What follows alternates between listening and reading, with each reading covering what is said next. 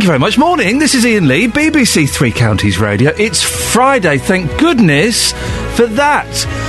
I'm going to go and have a doze. Oh, no, I'm not. I'm working. Then I'll have a doze. I'll fit a doze in somewhere. Don't worry. Rest assured there will be a doze at some point in my life in the next 30 years. Lots coming up this morning, including Hertfordshire police are tracking a couple who abducted their own baby from foster care. A Bedfordshire mum is demanding answers after her daughter's notes were found in a rented flat. And when is a pavement not a pavement? Well, the Milton Keynes Council says so, apparently. Don't panic. We've sent Justin Dealey to investigate. Facebook.com/BBC3CR. You can send me a text, 81333. Start your text 3CR. Or lots of phone calls this week. We'll have more of those, please. 08459 455 555. Across beds, hearts and bucks. This is BBC Three Counties Radio. Now, detectives in Hertfordshire have launched an investigation into the abduction of a baby by its own parents. The baby was in the care of social services when it was taken. Its father managed to lock up its foster carer and social worker in the course of a supervised contact session before taking it out of the country. Or Catherine Boyle has more on this. What do we know, Catherine? Well, we are limited to, is what we can say is there's an injunction in place planning the identification of the child or its parent. What we can say is that the child was taken out of the country. It's believed to be somewhere in southern Europe. The council has confirmed that the father somehow managed to lock up both the foster carer and the social worker, as you said there in the introduction, in the course of a supervised contact session. It's thought he then took the baby to Stansted Airport, where he met the child's mother, who had been apparently too ill to attend the session. Hertfordshire police are now trying to work to ensure the safe return of the child to the UK. What do we know and what can we say about the child? Well, as I said, there is an injunction in place, so we are forbidden from releasing certain details, but we do know that the local authority has serious concerns. And what are the police and the council saying? Hertfordshire police say, and this is a statement, we are conducting a full and thorough investigation and are working closely with the relevant authorities in the interests of the child involved. And a spokesman for the local authority said, while we cannot comment on individual cases, it's always the court that makes decisions about what contact children can have with their parents when they're in care. By law, the local authority has to abide by those decisions. Now, obviously, there'll be serious questions about how this child was taken from the care of social services, and we'll be discussing this later and very generally in the programme. Catherine, thank you very much. Call 08459 455 555. BBC Three Counties Radio. Lots to talk about this morning. One thing I thought that we could talk about, I say we thought that we could talk about it, Kelly Betts came up with it, which is surprising, is we've been mentioning the little game we've been playing at work, where we burst out and try and surprise and scare each other, and it's now got... It's got quite nasty. Everyone is terrified to enter the building, and we've all taken up bizarre ways of travelling around the building. I extend my arm holding my keys and I shake them, and sometimes I throw them into a room to detract someone. It is like it's like in those films where they have robot killers. If you throw something in there, the robot will shoot the keys, which means I can duck. Anyway, okay, that's what I'm doing. That doesn't work with keys. Kelly, what's your technique? I creep around the corner that I think they're going to be, and then I go, rah! And I had to follow Kelly down the stairs. She did the rah 5 times, expecting Catherine Boyle to do it. Catherine has no technique. She's just... well, I do have a special technique, didn't I? Well, what was your you don't know what I'm doing. I've taken advice from the highest level. Oh, Catherine has spoken to a member. This is true. No. An ex-Special Forces ex-SAS, who's given you some top tips. Can you give us 2 of the top tips? This is genuinely from someone in the SAS. This is how serious He's this not in it anymore. All right, calm down. I'm not going to ruin his anonymity. Don't forecast your itinerary. Right. Well, don't forecast your route. Why are you speaking like that? Because it's an order. Okay, right. Alter your daily routine. Setting patterns kills. Maybe not on a radio station, though. Well... Avoid likely hiding places. Reconnoitre alternative routes and counter ambush positions. Okay. And you've been doing all of that? Lay a trap by forecasting a bogus activity. You don't know whether I've done that. Well, the thing is, though, you have to... Lay in wait in your pre-planned position with 2 cans of silly string. I think he's being a bit... Failing all that, kick him in the... and he won't do it again. Oh, you're not going anywhere near my... but, by the way, we must all gang up together and get Justin. That's the most fun, is scaring him. But we were thinking this morning, dear listener, what games do you play at work, please? What little tricks? Maybe you don't. Maybe you don't have as much fun as we do here at BBC Three Counties Radio. Hard to believe, but possible. What do you get up to at work to relieve the boredom and the monotony of our dull and dreary lives? Under my skin. There we go. Bit of Frank Sinatra. So this jockey has won 4,000 races. 4,000 races. I don't even know the jockey's name. There we go. Oh, A.P. McCoy. Well, first of all, we don't know his first or middle name. You know, A.P., I'm always suspicious of people who use initials. A.P. McCoy, the front page of the Times, lots of other newspapers, celebrates becoming the first national hunt jockey to ride 4,000 winners yesterday. And there's a picture of him with his family. Hands up anybody who cares? Guys, there was a huge thing on PM on Radio 4 last night where they had Claire Balding on. Oh, my goodness. We want to do a story about sports. Who can we get on? Well, we could... I know, let's get Claire Balding on. Yeah, OK, great idea. Great idea. Catherine? She knows about racing. Yeah, I know, but do you not think she's a little bit overused? Well, when it comes to racing, she's a specialist, though. What about John McCririck? Sexist. Oh, hang on, shh. Sexist and ageist. Yeah. What happened to that court case? I think it's still ongoing. Is it? Good for him. Good for him. So, this guy won 4,000 races, and the whole world is kind of like, so what? A tiny guy can ride a horse. Now, the horse racing is, as we know, is a strange art that's mired in controversy. Well, is anybody interested in horse racing at all? No, I can't see what the point of it is. Do you know what I don't understand? Go on. Why the jockey gets all the props? He's not doing the running, is he? It's the horse. He's doing the sitting. So what are the names of these horses that did the winning of the races? I want to know the several thousand horses there must have been. You make an excellent point. All he does is sit and whip. That's it. Sit Stay and whip. on. I do that. I try and do that sometimes. I don't get it. If anyone can sell horse racing to me, 08459 455 555, and tell me why this A.P. McCoy is such an interesting character. You know, I kind of went along with Bradley Wiggins. I kind of went along with some of the Olympic stars. I kind of went along with Duncan Goodhue. What? But a tiny jockey? I'm not going along with that. Horse racing is not a sport. It most definitely... Sitting and riding is not a sport in the slightest. There's nothing to it. If you were vaguely moved by a tiny man winning a horse race, could you give me a call and tell me why? I'm sure he's a very nice chap. He sounded lovely on the radio last night. Sounded very humble. Good for him. Well done. But why this foolery about it? 08459 455 555. Horse racing. It's simply not a sport. Oh, beautiful. Thank you. Wouldn't the world be a darker place if The Who had never existed? Thank you, The Who. Here's a question. Where are your medical notes? I'm guessing that mine are stored away somewhere in a computer and the physical version are locked up in a filing cabinet in my doctor's office somewhere. That's where I'd like to think. Well, that's what Sam from Woburn thought too. Until she got a letter from Milton Keynes Hospital telling her that her daughter's medical notes had been found somewhere slightly less secure. In a rented flat. Well, Sam joins me now. Good morning, Sam. Hi, good morning. Sam, what happened? I basically received a letter, recorded delivery, out of the blue last week, stating my daughter's records had been found in a flat, as you said, and that there were details to do with her, and obviously the address and everything of where we live were on each note. And apparently a locum doctor who had been employed had taken them home, along with details of 5 other trusts. He'd taken information from those hospitals as well.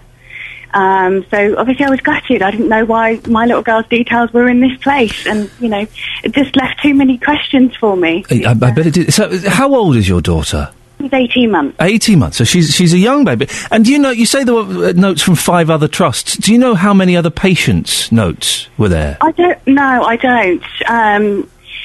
I think, I can't think of any logical reason why this doctor would take notes home, especially being a locum. He worked in the paediatric ward, so I presume he's a paediatric doctor, and he has the notes from other children as well, because if that's his specialism, that's where he would have been working, surely. So he must have kept all these children's notes in his flat for some bizarre reason. And also, how did they come about finding them? Was he sacked and they went and searched, or I just don't know. It's a bit bizarre. When you opened that letter and you read it, what was going through your mind? I had to reread it. I didn't quite believe it at the beginning. you know, we have, she's under hospital care, so, you know, we do get quite a few letters, so that I had to reread it several times, and I felt sick. I thought, who the blooming heck is this guy, who they've employed, who they've now said they won't employ again, and I doubt he'll be employed in the UK again. So it's just left me with too many questions as to who this guy was. And so you received this letter last week. Yeah. Have you had any further contact with the hospital? I haven't. I'm putting a letter together. I do have a number to call, but I'd rather everything be in writing. Right. Okay. But I do find that just sending a letter out of the blue isn't actually good enough, really. You know, if there were more patients, maybe they should have called a meeting and just let parents voice their concerns about what's gone on. I'd already had problems with Milton Keynes Hospital because they're exceptionally short-staffed in the children's ward due to Bedford closing. And the day she was there, there were only 2 staff on, and she missed 2 vital doses of antibiotics. And they kept apologising, they were busy. So I'm sorry, how did she miss 2 doses of antibiotics? They were too busy, and the nurse openly told me that they were too busy. They had a very poorly baby on the ward. So I was up at 4 a.m. with her, getting a cannula put in, and getting that put in a baby is horrendous. Oh, I've done it to my boy, so it's a horrible thing. It is. It's hard work.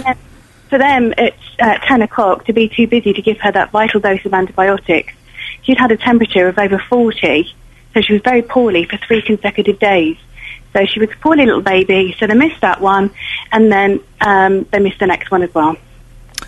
So you're having you've had problems with the hospital already, and this must have just been the kind of the straw that broke the camel's back, really. My first thought is, have they cut corners getting this guy in because they're short-staffed and they're so busy? So have they missed some checking or something? Because he's obviously been around a lot and works at different trusts. So there's obviously some kind of issue with this guy. He's obviously moving all over the place and keeping notes. So my concern is they've cut corners and perhaps they've not done the checking that maybe they should have done. In the letter they sent you, was there an apology in there? Let me see. I don't think there was as such.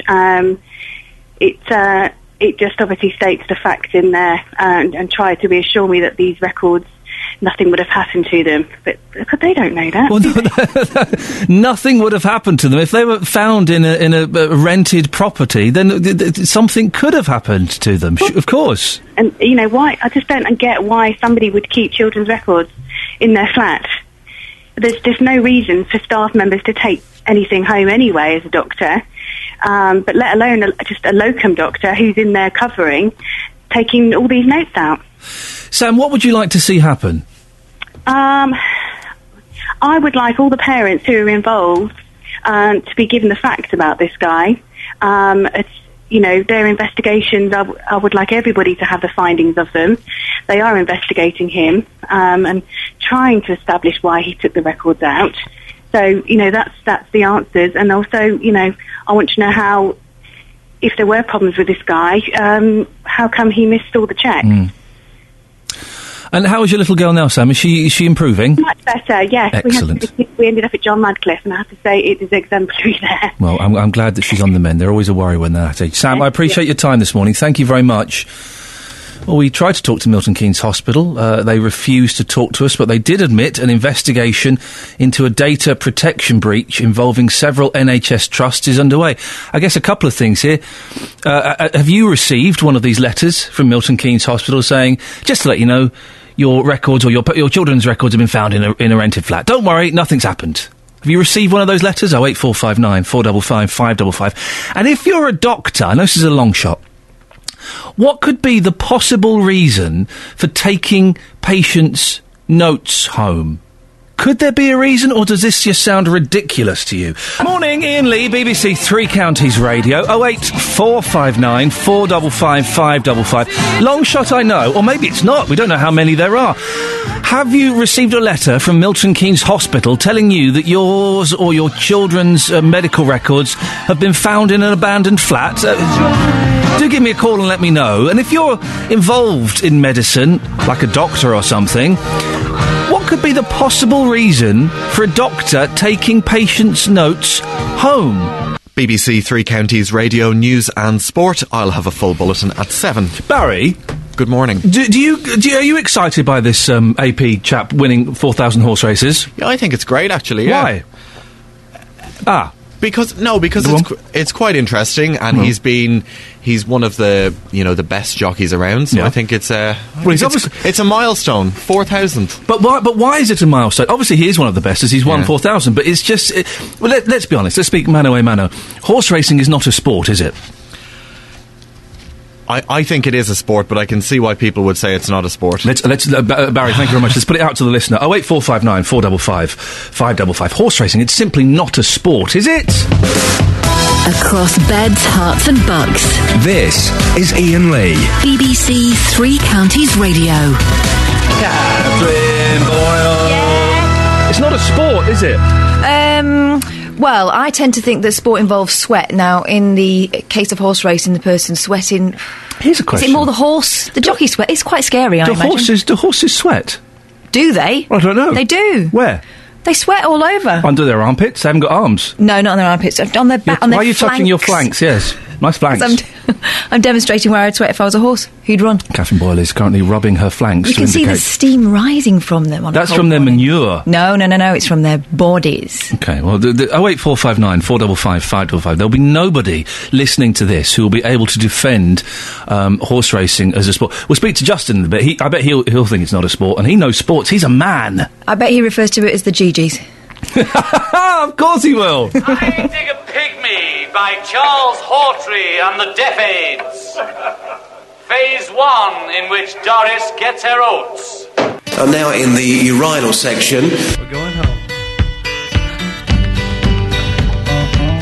Are you serious? Yeah. You better believe it. Another milkman's whistle. Goodbye. It's a lovely milkman's whistle. It's the tongue. It's all to do with the tongue. Yeah, are you wiggling it about there? I have a very good whistle. Very proud. I can hear a bit of behind it, though. Do it again. Hands up who can whistle and hum at the same time. Go on. Oh, you're a weirdo. No, not weird. I saw... Sorry? It's embarrassing. I saw some kids doing it on Blue Peter a while ago, years ago, when I was about 6, and I went, I really want to do that, and I taught myself how to do it. I've wasted my life. On your CV. I've wasted my life. Morning, this is Ian Lee, BBC Three Counties Radio. Catherine Boyle is here. Hello. Giggling away. And yet you've had surprisingly little amount of caffeine today. This is just your natural happy vibes. Yeah, I'm generally upbeat. We're looking through the papers. What have you got? Mum 1, gun 0. This is in the Friday Sun, 29, if you want to read along. Okay. This was the dramatic moment when a mum tackled a raider in her shop by grabbing the end of his sawn-off shotgun. It's got CCTV pictures of Ranveer Bassi, who's 35. Yeah. She says her mother's instinct kicked in to protect her 7-year-old daughter who was cowering under the counter. Permission to speak? Yeah, well, go on. I think she's stupid. I don't. Why? I think you do mad things if you feel your children are threatened. No, what you do is if you're in a shop... If you're a shopkeeper and you're being robbed by a man with a shotgun, you say, yes, would you like me to put that in a bag for you? You give them everything. You do not grab the end of the shotgun in case... Suppose he blasted her face off with a little girl watching. You don't think like that, though. You just think, how dare you endanger my child's life? Give me that, you silly boy. Ridiculous. I think I probably might be a gun grabber. Dennis, would you be a gun grabber or a cash giver? Neither. Well, hang on. What would you do then? I'd just cower in a corner and let him do what he liked. I wouldn't give him anything. Right, but he's pointing the gun at you, saying, give me, old man, give me the money now. That straight away calling me an old man would really get me now. Okay, I really would. But so you'd be cowering in the corner, but angry. At that stage, if it was a child there and I'm an old man, I haven't got long to go, grab the damn gun and beat him to death with it. Joe, would you be a cash giver or a gun grabber? I would be a cash giver, and I'll tell you why, because I'm a licensed gun holder, Ian, and trust me, you would not want to grab hold of the end of a shotgun. You just give them the money and say, thank you, come again. You mean you wouldn't feel your sap rising, the rage rising, and just go for him? No, it's not on a sawn-off. I mean, there's some things you would do, you know, maybe if you had a knife, but a loaded shotgun, when it's sawn off, it will take body parts off, I'm afraid. I just... Like I say, a mother's instinct, no, never argue with it. No, don't mess. Don't mess. You chuckling away there, Dennis? Yes, I know. It's the usual rubbish every morning, I'm afraid. From you, I mean. Anyway, the horse racing you're on about, surely that is known as the sport of kings. So it is a sport, if the king says it is. Are you there? Come back, Ian. All is forgiven.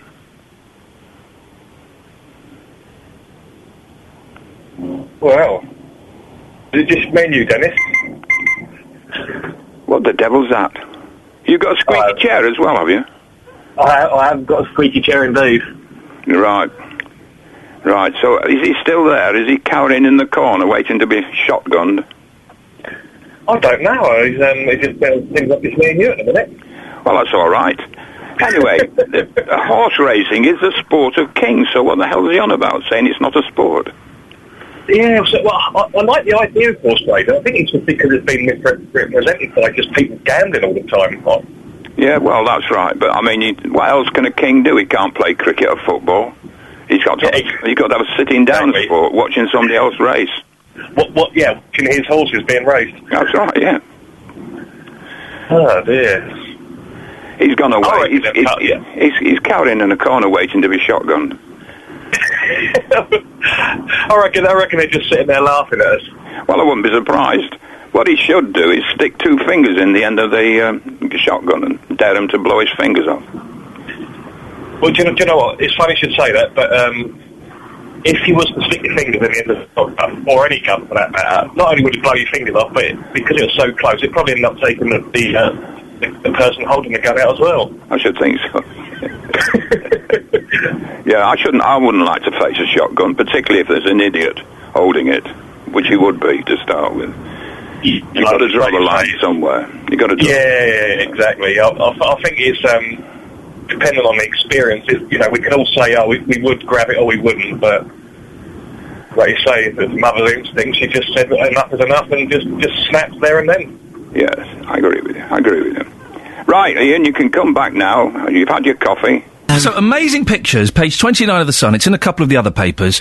Mum 1, gun nil. Armed raider legs it after Ranveer, 35, grabs his sawn-off shotgun. There's a guy wearing, well, he's got a hoodie, could be a mask on as well. He's pointing a sawn-off shotgun at this woman. Her 7-year-old daughter is in the shop cowering. So what she does, she grabs the end of the gun. Would you be a gun grabber or a cash giver? Steve in St Albans, which would you do? I think I'll give the money. Yeah. I've seen the damage what a gun can do. Really? When? Yeah. Well, we do shooting and that, so, when you're shooting foxes and that. What? Why are you shooting foxes? Get rid of them, they're rubbish. What do you mean they're rubbish? They're foxes. They're horrible. Are you a farmer? Yeah. Okay, I can understand why you might possibly have a problem with foxes then. Yeah. Me dad had a friend who lived in Uxbridge. Oh, yeah. And Sorry about that. Brother, his brother was doing an armed robbery. What? And he shot this bloke, but they caught him because he blew the ends of his fingers off. He blew his own fingers off? Yeah, with his sawn-off shotgun. How did he do that? He had his fingers over the end of it. Oh, it's like when you take a photo, isn't it? And the pictures come back from the chemist and you got your fingers in the way. Yeah. And the fella he shot, Steve, how was he? He was all right. He was robbing him. And, as I say, he shot his fingers off. Oh, Steve, that's marvellous. Isn't that great how we can laugh at armed robbery these days? 08459 455 555. Now, when is a pavement not a pavement? When it has a lamppost stuck right in the middle of it, according to Milton Keynes Council. The pavement's narrow in Kelly Gardens in Oxley Park, so having a lamppost slap bang in the middle, forcing people to walk in the road. They complained and were told they made a huge mistake. It's not a pavement, it's a service strip. Well, our reporter, Justin Dealey, is there right now. Justin, you're at the lamppost. No, I'm not, boss. I can't find it. I cannot find this lamppost. I'm in Oxley Park in Milton Keynes right now. It's a new estate. I have a child's buggy with me. I have a shopping trolley with me. And I've been driving around this estate for 20 minutes looking for this legendary lamppost you've been talking about. A moment ago, I spoke to a taxi driver. He said to me, it's too complicated. I can't even explain. And he drove off.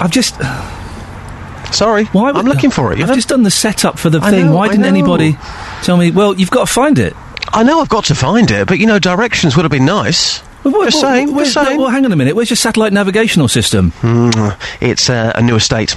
Not updated yet. Sorry. It's in Kelly Gardens. Yeah, I know. I found about every garden apart from Kelly's garden. Well, find Kelly's garden. I'm trying, believe you me. Well, I'm trying. How hard are you trying? Very hard. Very hard. Listen, Right. I've done the research here. I've not come out with a child's buggy for nothing. I've come here to try and find this lamppost and see whether I can push the buggy round successfully. Right. I'm serious about this. Oh, wait, listen. Okay, right, so it's Kelly Gardens in Oxley Park. If anyone... So where are you now? I'm outside Tesco Express. Right. If anybody can give Justin directions from Tesco Express to Kelly Tesco Express in Oxley Park. Yes, I'm by Hepburn Crescent. I found about every garden going apart from Kelly Garden. Okay, we all want to see Kelly's garden. So, if you can give us a call, 08459 455 555. How does Justin Dealey get from the Tesco Express in Oxley Park to Kelly Gardens? Because I want to do this lamp. I like a good lamppost story. Absolutely. I mean, it's only about a year ago. We went to Bedford and there was a man complaining there saying, look, my lamppost here outside my house is constantly on. You know, I want this turned off. It's costing the council money. No. Ian, what I would say, all the lampposts that I've seen so far on this estate, and there's plenty of them, they seem to be in the right place. That's not really going to win me. No, I'm just saying the ones I've seen so far. I don't care. I want you to find the one that is. Listen, when do I ever let you down? I will find this. I'm just telling you from my experience so far today. The lampposts that I have seen, they seem to be in the correct position. Hey, listen, you like good music? I do. Well, we're going to play a track from BBC Introducing. Oh, now, steady on. Would you like to introduce it? And if you do it well enough, I'll let you plug your show later on in my show. Okay. It's Jamie Walker. He's from Hertfordshire. And the song is called Slow This Down. Okay, here's a Jamie Walker. Great track. New music. No, hang on, it's not Jamie Walker. It's Jamie Walker. There's no letters before it. It's Jamie Walker. This is Jamie Walker. Beautiful. And it's called what, sorry? Kelly, could you tell him what... sorry about this, guys. I thought this would be fun. Go on. It's all right. Justin, it's called Slow This Down. Jamie Walker from Hertfordshire. He's 20. Slow this down? Yeah. That doesn't sound right to me. Slow this down. Slow this down. Why not just slow down? Like, if me and you are in a car and you're driving recklessly, I'll say, slow this down. Ian, that doesn't make sense, does it? Oh, kids these days. Slow this down. Here it is. Take a listen. Who's it by? Jamie Walker. A little bit of Tracy Chapman. Da, da, da, da. Da, da, da. And you can say, baby. Sorry. Let's slow this down. Well, we can get the expert opinion on that from Nanny Eileen. Not Nanny Eileen, sorry, Kelly Betts. Kelly. Hi. That was, it was good. Jamie Walker, Slow This Down from Hertfordshire. Yeah. Supposing I wanted to hear him play more, but not with a full band. Kind of like an unplugged, I don't know, sort of acoustic set. Or just him, his guitar. That would be really nice, but I'm not going to get the chance to hear that, am I? Well, funnily enough, and it is funny, he is actually playing acoustically tomorrow on BBC Introducing from 8 o'clock with Gareth Lloyd. That is fantastic. And you produced that show? I do. It's well produced. It is excellently produced. So 8 o'clock tomorrow night, BBC Introducing, we can hear that, and some other local acts. Lots, yes. We've got live bands in session. We've got other bands popping in for a chat. With the greatest of respect, I've been here just over a year now, and I sent in my latest single about 7 months ago. I've not had any reply as to when that's going to get... You sent it into where? I sent it into you. What, direct? Email? I've emailed it to you. I've given you actual physical single, and it's not been played yet on... I just wondered when... Would you like to know the best way of getting music? I certainly would do, yeah. Well, it's www. Well done. Thanks. bbc.co.uk/introducing. Yeah. And you can upload your latest single there, and then I'll get it. Okay. And then I can listen to it, and I can forward it on if I liked it to Radio 1 or Radio 2. I know, it's amazing. So I'm going to be on Radio 1. Or I could just press delete. That's rude.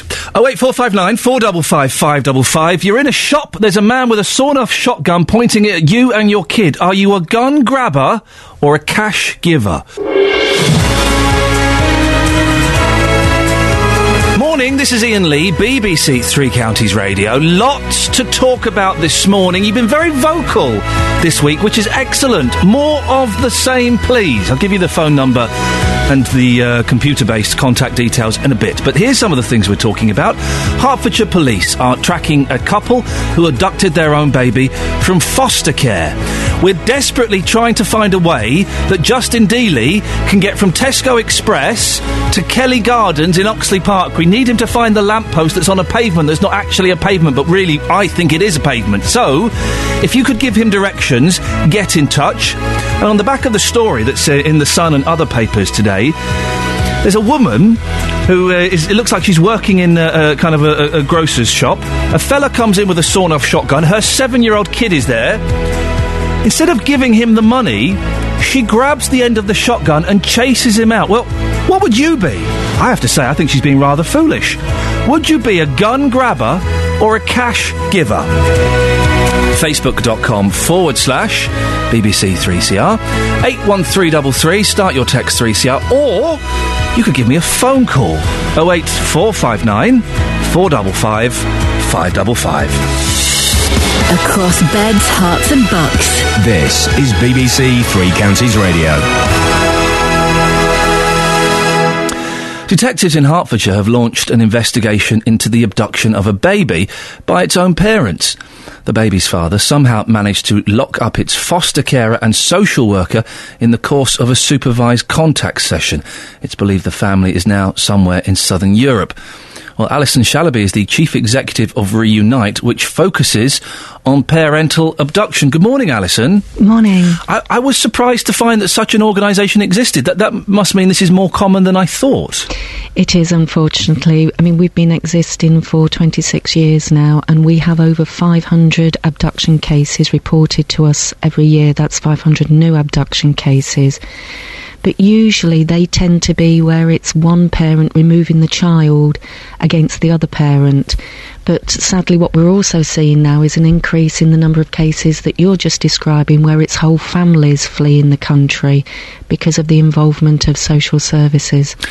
And how easy is it for a family to flee the country with I suppose quite easy if it's their own child?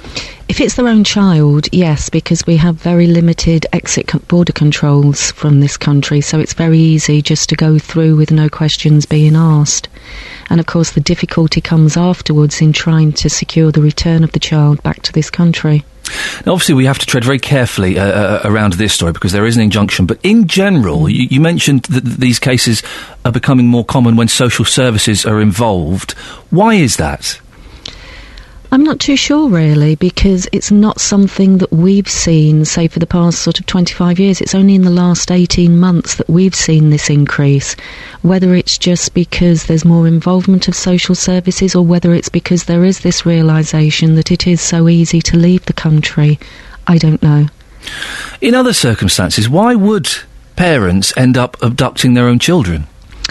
What we tend to see, it's when it's the breakdown of a relationship and one parent is a foreign national and wants to return to their home country, and when you've got children involved in that relationship, that parent is wanting to take the children with them. But what we're also seeing is in 70% of the cases it's actually the mother who's abducting the child. And it must be, for the parent and the other family members that are left behind, it must be absolutely hideous. It has a devastating effect, but also it's not just the family, it's that child as well, because that child has been removed from absolutely everything that they know. They're now in a foreign country, maybe different language, different culture, surrounded by people who they don't know, and clearly they're going to be missing the left-behind parent.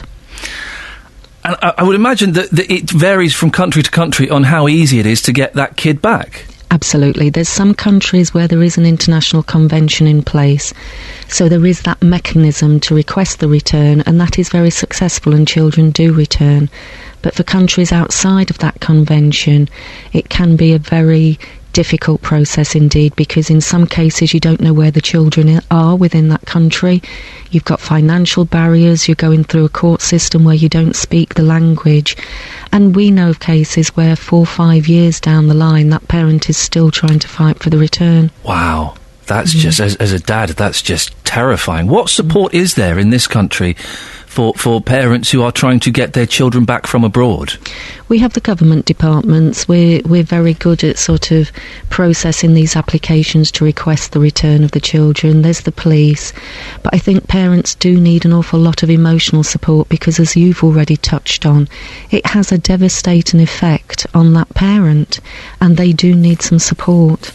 I'm guessing here that if a kid's been away, let's say Pakistan, just for argument's sake, for 4 or 5 years, and their parent who is in England brings them back, I would imagine there could be some resentment from that kid for them being taken away from their home that they've lived in for the last 4 or 5 years. Yeah, it is incredibly difficult for the child, and I think a lot of it also depends at what age they are removed from this country, because as you've just said, if a child has lived in Pakistan for 5-6 years, they were only 1 when they were taken there.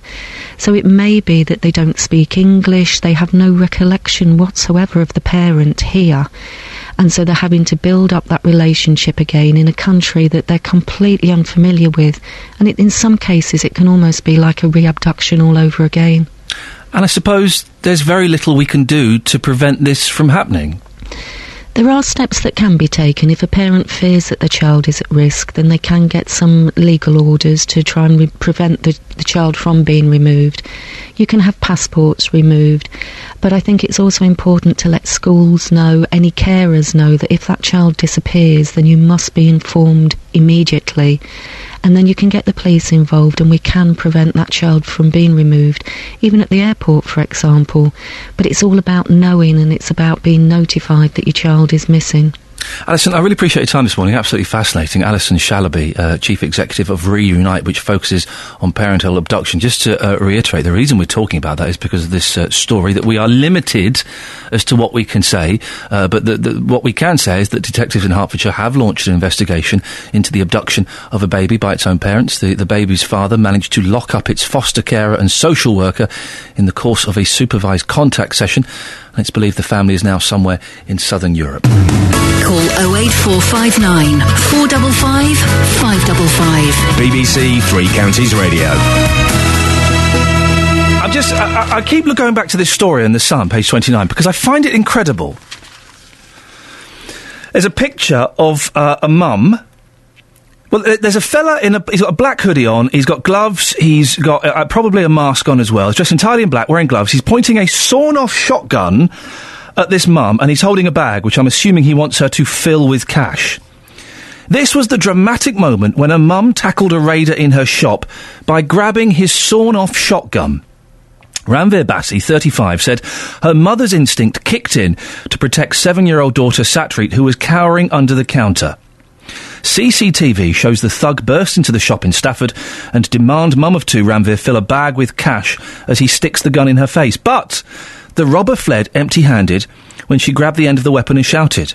Ranveer, who's 5'2", said, "I don't know why I did it. I guess my mother's instinct took over. I just shouted, 'Get out of my shop!'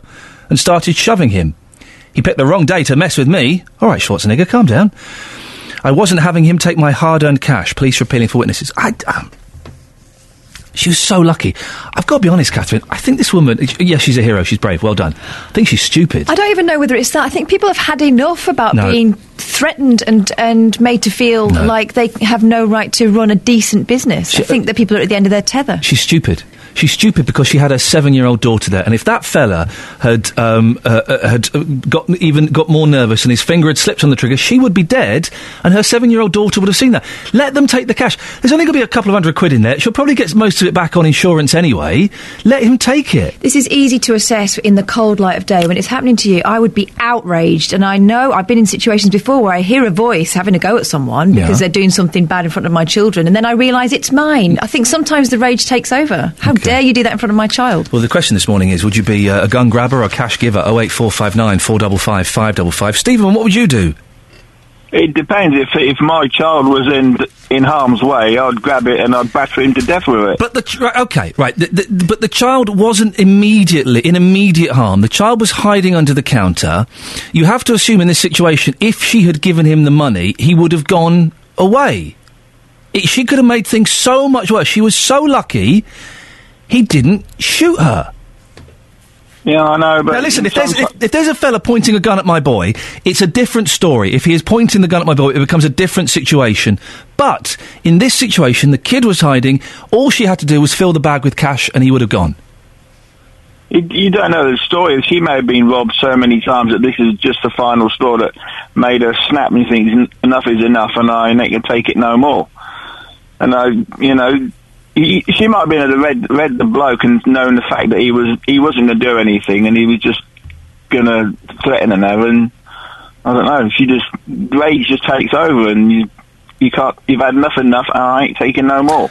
Listen, I would happily give him the cash and then rage about my inadequacies and how useless I'd been afterwards. I'd go and get a bit of therapy and talk it through and stuff. But I would rather be full of angst and self-loathing than full of bullets. Yeah, you don't know. I don't think you can really tell unless you're in that situation. Let's hope you never are. Oh, let's fingers crossed. Anything like that, yeah. Fingers crossed. And you were talking about horse racing not being a sport. Oh yeah, horse racing. It's not a sport. We're celebrating this gentleman that's won 4,000 races. Come on, get over it. Yeah. Well, yeah, I know. I don't think it's much of a sport, but you got to give them jockeys. They are fit fellas. They are fit. You go down now onto squat. Yeah. Then just raise your bum up a little bit and just see how long you can stay there for. But then they can have a little. Oh, Catherine's doing it. Oh my gosh, Catherine. But they then can have a little sit down. But they don't. Well, they can. You watch a jockey; they never sit down. They're on their legs all the time. And the race isn't that long. What is it? 4 or 5 minutes? But that's a lot. You mean? And the horse is bouncing up and down, and they're trying to think how they're going to spend all that money they're going to win when they win. It's easier. Race. It's easier for them, Stephen, because they are tiny, so they have less distance to go. Of course, it'll be harder for me. I've got longer legs. I've got to drop further. Stephen, you put up a good defence. I'm not buying it, though. Horse racing is not a sport. Discuss. 08459 455 555. We're trying to send Justin to a lamppost in the middle of a pavement. He's had great trouble finding it so far. Justin Dealey, whereabouts are you now? I'm now in the urinal section. Well, that's no use to anybody. Go and find that lamppost, for goodness sakes. For goodness sakes. 08459 455 555. Are you a gun grabber? Or are you a cash giver? I just think it's so... Listen, if they're unarmed, then maybe you step in. But you don't grab the end of a sawn-off shotgun. You just don't do it. 08459 455 555. We're also talking about horse racing. There's a gentleman, A.P. Murphy or something, is that his name? Anyway, he's won his 4,000th race. Well done. Don't want to knock the fella. Well done. Cracking. But really, is anybody interested? Is anybody? Horse racing is not a sport. It's not in the league of darts and snooker, is it? 08459 455 555. Now, it's pretty reasonable to expect things like medical notes to be kept locked away somewhere, guarded by one of those terrifying doctor's secretaries that wear too much makeup. And yet a woman from Bedfordshire contacted us after her daughter's notes were found, along with a bundle of others from various other NHS trusts, in a flat recently vacated by a locum doctor. Here's what she told me earlier on. I would like all the parents who are involved to be given the facts about this guy. Their investigations, I would like everybody to have the findings of them. They are investigating him and trying to establish why he took the records out. So, that's the answers. And also, I want to know how, if there were problems with this guy, how come he missed all the checks? Well, I don't know how doctors operate. Well, I do know how they operate, but I don't know what they do with notes. I don't know if it's quite common for a doctor to take a patient's notes home. Well, Dr. Mike Ingram is a practising GP from Radlett in Hertfordshire. Maybe you can tell me. Mike, do doctors take notes home with them? Well, I think the first thing to say is there's a big difference between general practice and hospital notes. GP notes throughout the UK are held on computers, so unless you're actually going to grab your computer from your desk and put it in your car and take it home, it's going to be pretty tricky to do so. So in general practice, the first thing to say is your notes stay in the practice and they stay on the computer in the practice. And there's an enormous amount of safeguards to ensure that access to the computer is limited to those who need to actually reach your notes. A lot of regulations, quite clearly, to make sure that your information is held safe.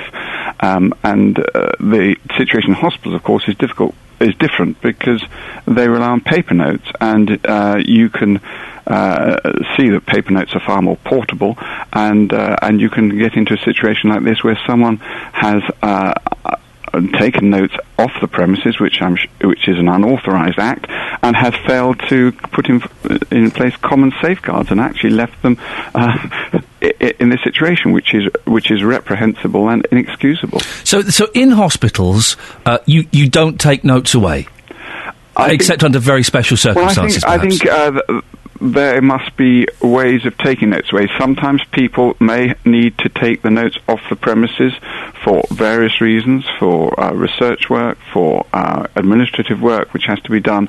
But anybody who does that, first of all, must be a person who has the right to have those notes, and secondly, must be someone who make sure they safeguard those notes. It's rather like these stories we hear about ministers leaving top secret files in taxis and things like that. Or people leaving your data from credit card companies somewhere where they can be found in a rubbish tip. All these are inexcusable breaches of confidentiality and data protection, and have to be dealt with rigorously. These things happen, and they happen in every area. And the lesson here is, indeed, as the lady who you quoted before said, things have to be dealt with. There must be disciplinary action, and there must be rigorous measures to make sure this never happens again. What kind of action could a locum doctor face? Well, clearly, this is breach of confidentiality, which is a professional conduct matter, and the GMC would be extremely interested in examining something like this. The doctor risks his professional status being struck off, as well, of course, data protection laws will have been broken, and therefore there is a danger of prosecution under the Data Protection Act as well. What responsibility do you think the Milton Keynes Hospital has towards those patients who've been affected? I think that the culture when an incident like this happens is to be honest and open to people who are affected by any medical incident, and certainly in our practice, if things do go wrong, and things in any large system, you will have errors and you will have incidents. I think there's two things. One is to be open, honest, and apologetic to anybody who has suffered this, and the second thing is to make sure systems are in place to prevent any repeat of any such incident. I really appreciate your time this morning, Mike. Thank you very much indeed. 08459 455 555 is the telephone number if you want to give us a call. That was Dr. Mike Ingram, practicing GP from Radlett in Hertfordshire. Do want to hear from you if you've had this letter. The woman we spoke to earlier received a letter, I think it was late last week, early this week, from Milton Keynes Hospital saying, just to let you know, don't panic, but your notes have been found abandoned in a flat. If you receive that letter, could you give me a call, 08459 455 555, or maybe send me an email, ian.lee@bbc.co.uk, and let me know what happened. Paul's on the line. Good morning, Paul. Hiya. You've got a connected story, haven't you? Don't mention the hospital, but tell us what happened. I'll try not to. I got a letter come through, and they were talking about they were changing it from like paperwork to put it on another computer system, and all my records went missing, and they can't get them back. So they were updating their system. They were changing. This was a hospital. They're changing the notes from paper to computer, and they lost them. Yeah, the whole lot's gone. How did they tell you they'd lost them? I just got a letter through. That was it. And some firm they had brought in, totally mucked it up. And did they? So when did this happen? It was about a year and a half ago now, I think. So this is about 18 months ago. And when you got that letter, how did you feel? Well, I thought, basically, there wouldn't have been much on there anyway, because I hardly go to the hospital, but I thought, NHS again. Do you know if this happened to anyone else? It must have done. Yeah. Because, I'm pretty sure it must have done. So God knows how many days lost. it does seem incredible to lose. And you're lucky that you're saying you don't go to the hospital that much, so there wasn't that much on there. But it could have affected somebody else who's a regular visitor immensely. Yeah, I mean, my partner, she's quite a bad epileptic, and she's been down the hospital a lot, but luckily nothing of hers was lost.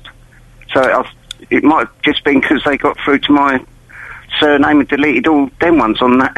I don't know. Paul, listen, I'm going to stay on the line. I'm going to hand you back to my production team, who will have a little chat with you, because I think that's worth having a look at. OK, well, I guess we spread this out a little bit wider then. Have you had problems with your notes in hospital? So this is I'm finding this amazing, Catherine. This is astonishing, isn't it? This is two separate incidents that have similarities. The first one, the lady we spoke to, she got a letter last week saying, "Oh yeah, your children's hospital notes have been found in a flat.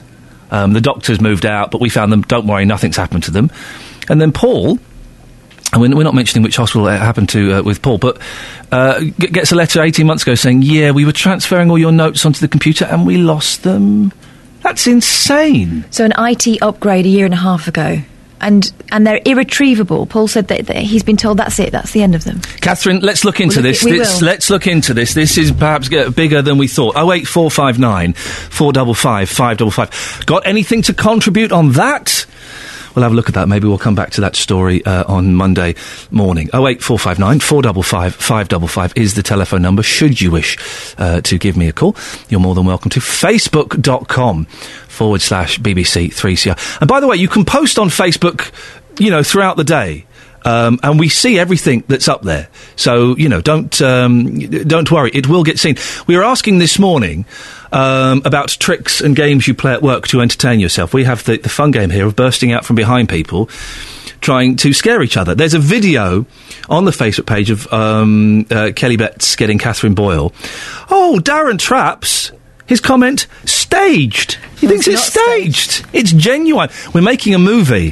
Kath wishes it was staged. Totally. They get me every time, and every time I do it, I come just stony faces. You're rubbish. We're filming as many of these as we can, and we're going to put them together in a movie, which will be very exciting. I'm hoping we can get general release on that. What are we going to call it? Kath's rubbish at scaring people, part one. Well, Anthony says tape their phone down. Adam says, I like to cable tie people's coat sleeve up and poke the sleeve inside out. Then when they go to put it on, they can't get their hand out the end. That is hilarious. Oh, Kelly doesn't get it.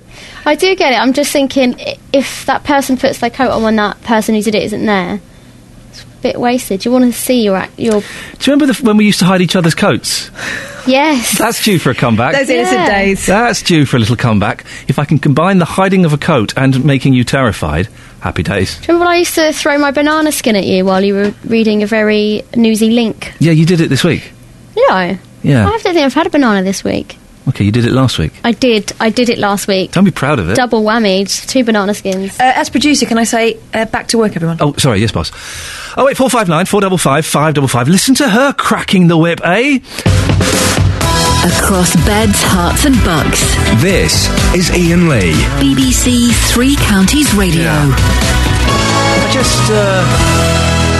I just wondered why Barry was ending the sports with something that's not a sport. Horse racing is not a sport. How can sitting and whipping be a sport? You do it 4 minutes once a week, wallop. Got a text in. We've been talking about the lady who had a letter from Milton Keynes Hospital saying, we found your baby's notes. They were left in a flat that's been that a locum GP was staying in. He's no longer in it. We then spoke to Dr. Mike Ingham, who's a GP from Hertfordshire, and he said, oh, no, it's different for GP surgeries. We're not allowed to take... It's all on computers, and we don't take them home. Well, I've got a text here. Says, I need to stay anonymous, but the GP you had on from Radlett was wrong. I know plenty of GPs that have NHS-issued laptops, so they can work from home. The laptop only works with an NHS ID card, but the GP can access patient records from home. If you've got a story about your records either turning up in the place where they weren't meant to be, or, as we heard from a caller a few minutes ago, being lost entirely, could you get in touch? You can either give me a call, 08459 455 555, or send me an email. Ian, IAIN.LEE at bbc.co.uk. Horse riding. It's not a sport, is it, Ian? Ian, what are you talking about? Sorry? What on earth are you talking about? Well, it's not a sport, mate, is it? It's a hobby. Tony McCoy has ridden 4,000 winners. He's been champion jockey for 18 years.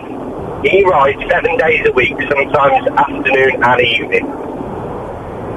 He puts his life on the line. He's broken most bones in his body.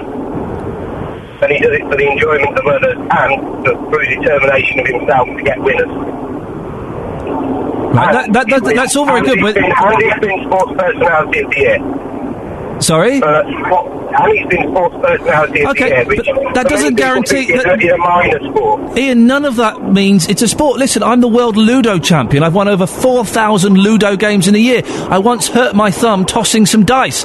It doesn't mean it's a sport, does it? Well, why is it not a sport, Ian? Why is horse racing not a sport? Because it's tiny men sitting down and whipping a horse for 4 minutes. Where's the sportsmanship in that? Right. There's new whip rules, which means that they're only allowed to use it a certain amount of times anyway. Right. And they don't do it for 4 minutes. Have you ever been on a horse? Yeah, when I was little. Okay. What, a little horse? But the thing is, it's Ian. It's not. Listen, it's not the greatest line. If you can call back on a best line, we'll have a proper debate. It's slightly hard to hear you. But just because this jockey was determined, just because he's broken nearly every bone in his body, that would imply to me he's not actually that good. Just because he rides 7 days a week, it doesn't mean it's a sport. I check my emails 7 days a week. I'm determined to check my emails in the quickest times possible and to reply to them as effectively as I can. Sometimes I get really anxious with the emails I have to deal with. It ain't a sport. 08459 455 555. Now, before I read the introduction to this, Justin. Hello, Ian. Are you where you're meant to be? Yes, boss. I am live in Kelly Gardens in Oxley Park, Milton Keynes. All right, well, then I'll do the setup then. OK, go on. Because you weren't there earlier on when I did the setup, and you were 10 to 7, you were supposed to be there. Yes. Did the whole spiel, got into it, and you weren't there. It's a new estate, and even the taxi driver said to me, it's a nightmare, I give up, and he drove off. So I'm glad you're laughing. I'm fuming. Are you? Oh, are you outraged?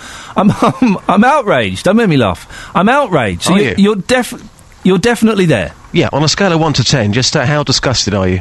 7.5. OK, fair enough. When is a path... This is the intro now. Hang on a second, let's start again. Across beds, hearts and bucks. This is Ian Lee. BBC Three Counties Radio. Morning, sleepy eyes. Now, here's a story. When is a path not a path? Well, when it has a lamppost stuck right in the middle of it, according to Milton Keynes Council. Residents of Kelly Gardens in Oxley Park were shocked to find the post had appeared right in the middle of what they thought was a path outside their homes. But when they complained to the council, they were told it wasn't a path at all, but a service strip. Justin, you're at the gardens, Kelly Gardens. What can you tell us? Well, what I can tell you is that there is a lamppost bang in the middle of what I would describe as a pavement. It's bizarre. So here I've got my child's buggy with me. Now, if I was to take this along this pavement, I couldn't get round. I would quite simply be in the road. Now, since I've been here, Ian, in the last, 20 minutes or so, neighbours have been opening up their windows saying, tell the council to remove this lamppost. I believe we have got the council coming on very soon. They'll be coming in about 10-15 minutes and or so, somebody's just popped out of their house as well. Sir, good morning, what's your name? Michael. Michael, you're live across Beds, Hearts and Bucks. Describe what you can see when it comes to that lamppost there. Go on, do your best. A lamppost in the complete middle of a pathway that people just can't walk down. Is that a pavement or a service strip? It's definitely a pavement. It's not a service strip because it's the only way that you can walk down this street.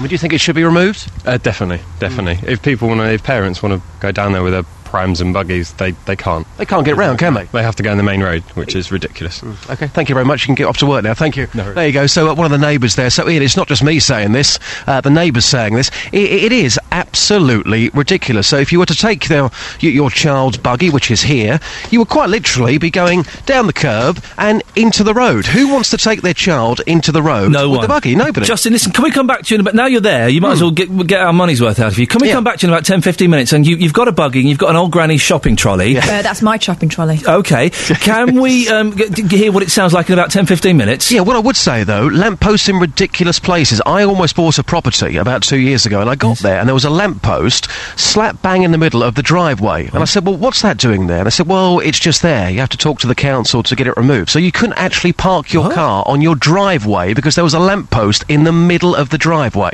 OK, well, I know where a lot of listeners would like to put a lamppost, Justin, but we will speak to you in a little bit. Thank you very much indeed. 08459 455 555. Phil in Dunstable, horse racing is not a sport, is it?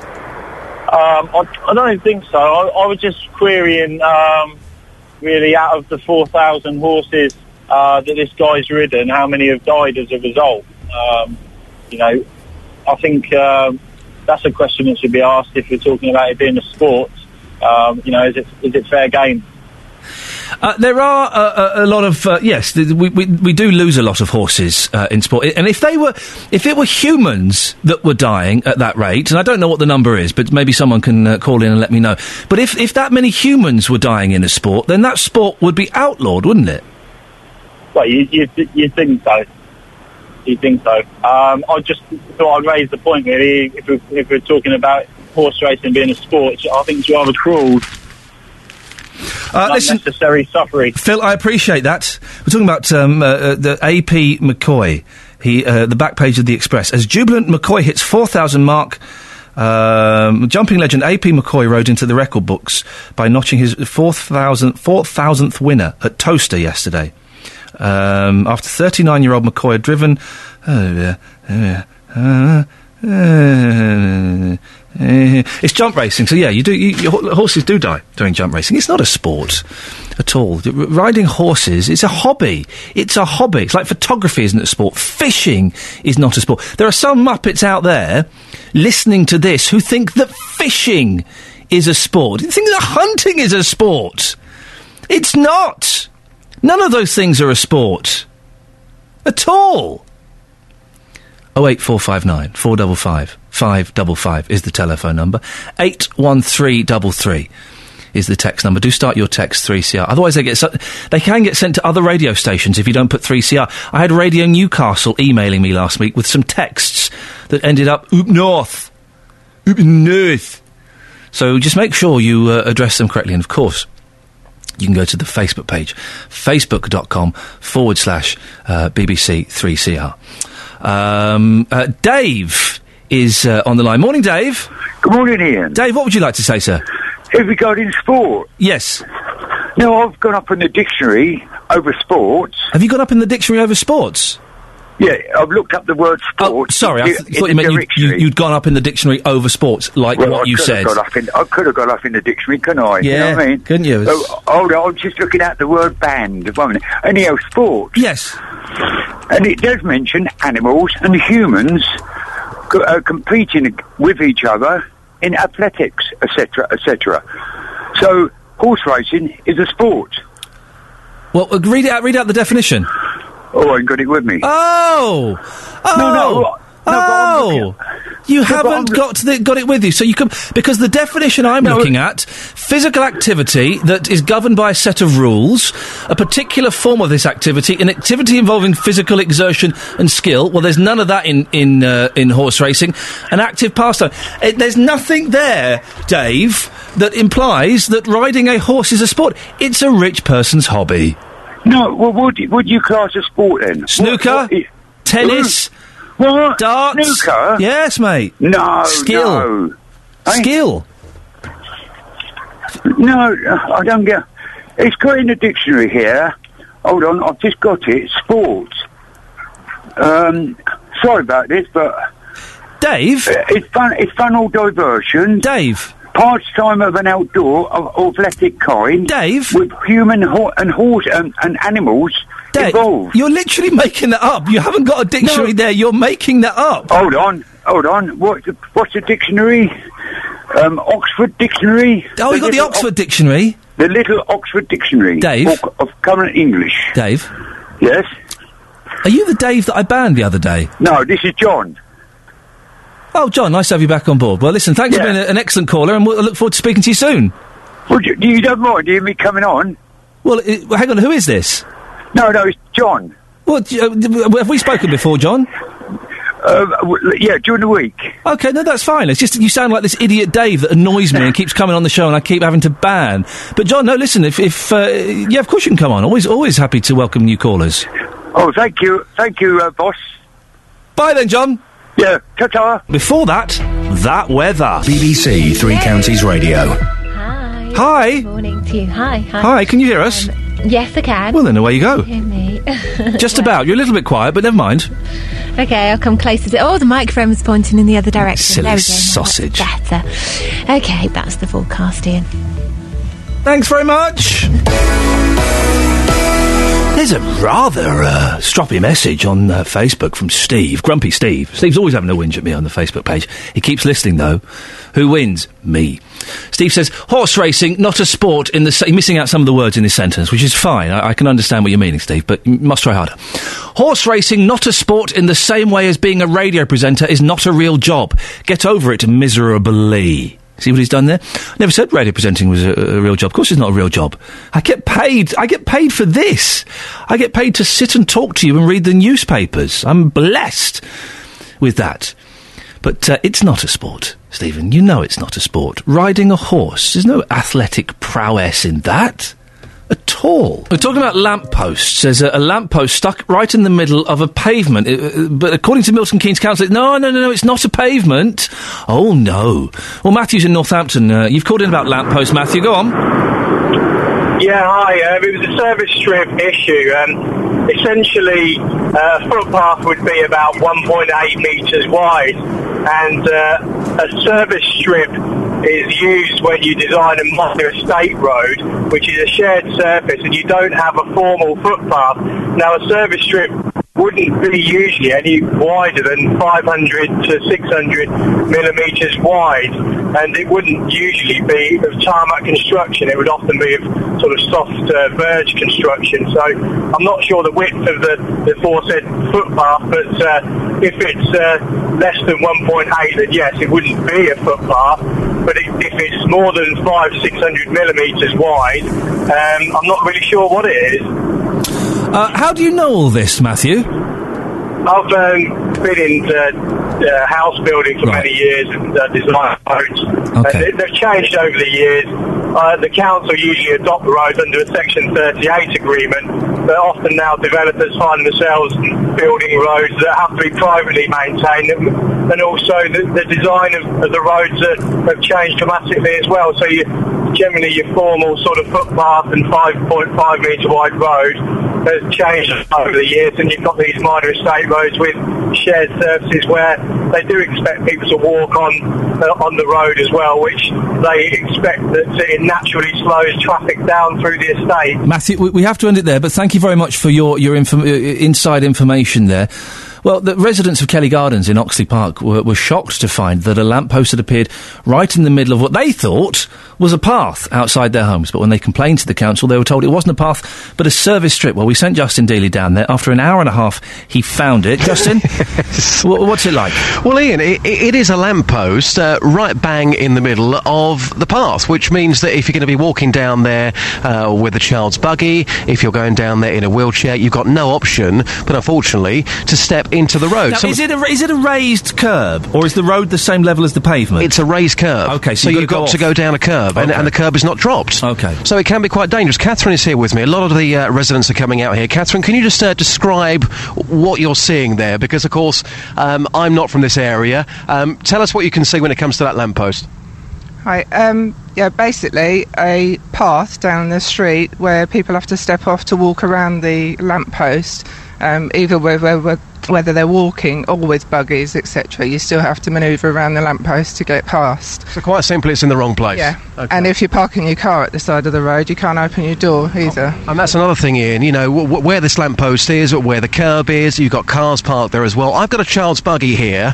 I'm going to do this test right now. I'm going to put you on to Catherine. Catherine, talk to Ian. You can commentate on what I'm doing here. You ready for this? This is your big moment. Okay. Go on, Catherine. Tell us what's happening. Right, he's going to take the buggy up the path, which he's doing now,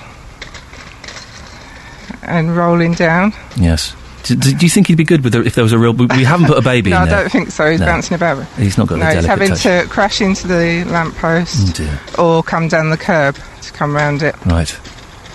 And now he's out in the road and there's cars coming past. See, that's no good. Listen, Catherine, stay there. And thank you for that, Justin. Stay there because you might want to hear this. And I'd like to come back to you in a second. I'm joined now by Milton Keynes Council leader, Andrew Geary.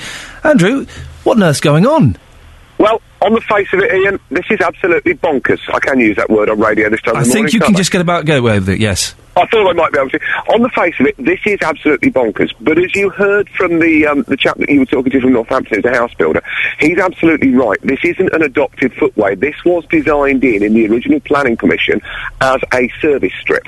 Now, you'd think, why is a service strip tarmacked over? Well, the reason is because you don't want cars driving on just a grass strip, which service strips are often left as, and rutting it up and making a mess. So the decision was taken to tarmac it over. But in the design codes that were in place when planning permission was given for this estate in 2007, that was what it was. There were no footways designed in, and it was, frankly, I have to say, the reason it's bonkers is because it was done under these design codes that were adopted for the inverted commas new Milton Keynes, that designed out grid roads, that designed out footpaths, that put houses going straight out onto streets, which were, frankly, as I said, bonkers. Surely, things like this, though, a little bit of common sense. You know, it's obvious that people are going to use this, whether it's a strip road or a pavement or a path. It's obvious that people are going to use it to walk down and push their buggies down and their wheelchairs and things. Absolutely right. I couldn't agree more with you. I'm not going to come on the air and defend the indefensible. I'm merely saying what it was when planning permission was given for this in 2007. You know, and was granted, incidentally, not by the council, by Milton Keynes Partnerships. But you know, that's not going to bother the residents who did it and whose mistake it was and why it was made. You know, what they want is to get it sorted out, and absolutely that's what we've got to try and do. So what are the options we got here? When's the lamppost coming down? Right. The honest answer to that is I don't know, but what I do know is that officers have been asked to look at remedial solutions to this, because clearly we can't have people pushing buggies down drop curbs and up drop curbs and everywhere else. It is absolutely crazy. So we've got to try and do something about it. The important thing, and I think this is important to stress, is that, as I've said more than once, this was designed under design codes that are absolutely crackers, and we've got to absolutely ensure that we do something to make sure... So what are the options on the table then? Because I'm guessing that you're not going to take it down, and what you're going to do is put a couple of double yellowed lines and a drop in the curb. In the curb. That's not what I've heard. I haven't heard about. I've heard that there could be a raft of remedial solutions to this, and nobody's offered me any alternatives or suggestions yet. Okay. If I'm hearing them from you, that's interesting. Well, this is my idea. So what have you heard then? What have they suggested? No, there are a raft of things being looked at. There are a raft of options that we could possibly Go on then. Give us a couple. No, I don't know. I haven't seen them. I haven't seen the menu. All I've been told is there are a raft of options. We're looking at them, and we'll come back with a menu of them to explore. And you worked out the workable. You didn't ask what that raft of options had sitting on it. No, I didn't, because there are a number of options that can be looked at, but some of them may or may not be workable in this particular instance. That's as I've been told, and that's fine. I mean, I'm not a highways engineer. No. I'm just a mere leader of a council who tries to sort these things out when they happen, and then try and make sure that we do something to make sure they don't happen again. Andrew, do you want to be really popular with the people of this area? I'll do my best. Go on. Take the lamppost down. I think that's probably the solution that will be favoured by the politicians. The fact is that I expect we're going to be told that within the design codes we had to build the lamppost. I don't know whether that's the case, but if it is, you know, if the lamppost isn't wanted by local residents, then that seems the most sensible option, doesn't it? Andrew, listen, thank you very much indeed. Let's quickly, Catherine, you got 20 seconds. You heard what Andrew Geary, the Milton Keynes Council leader, had to say. How are you feeling now?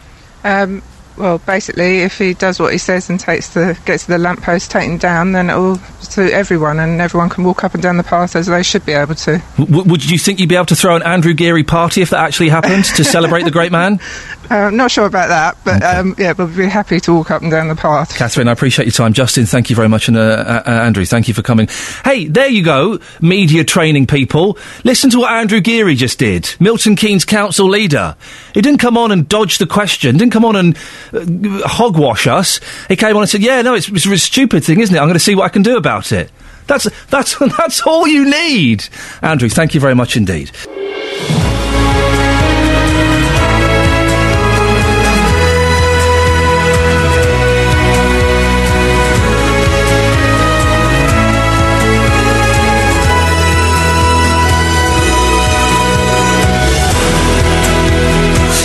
This is Ian Lee, BBC Three Counties Radio. Thanks for the tea, Kelly. That's all right. There you go, you see. That's why there was a delay in me coming to talk to you. Tea was being delivered and I was politely thanking her off air. That's the kind of guy I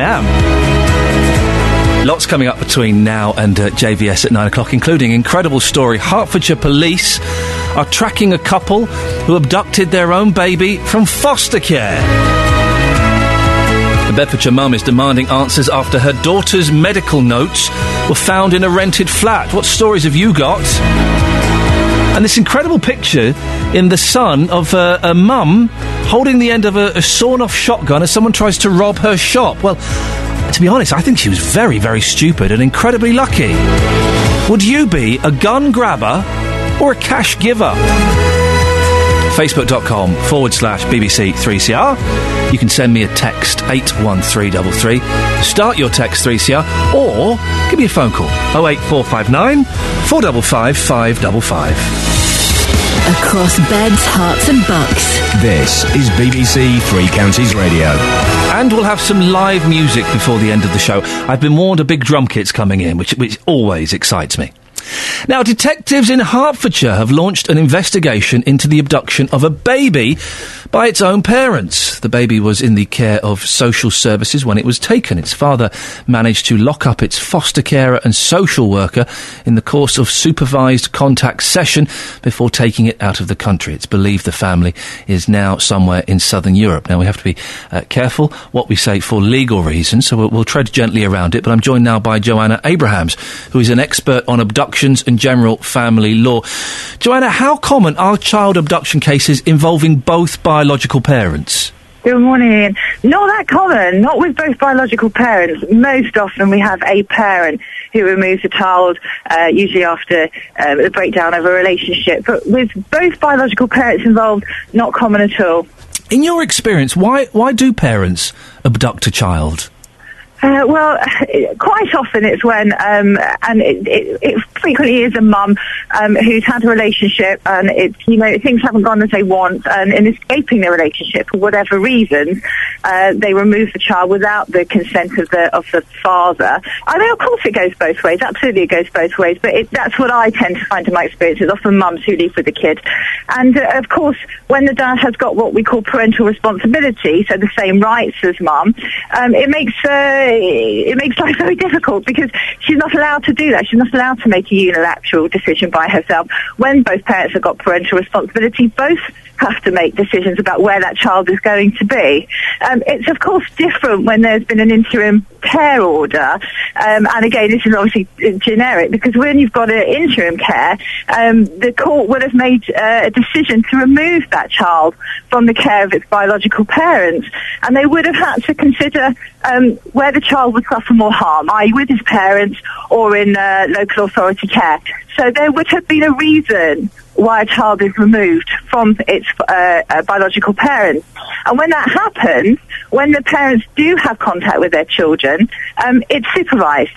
So for this to have happened, or indeed for supervised contact to go wrong, is unusual because safeguards are put in place.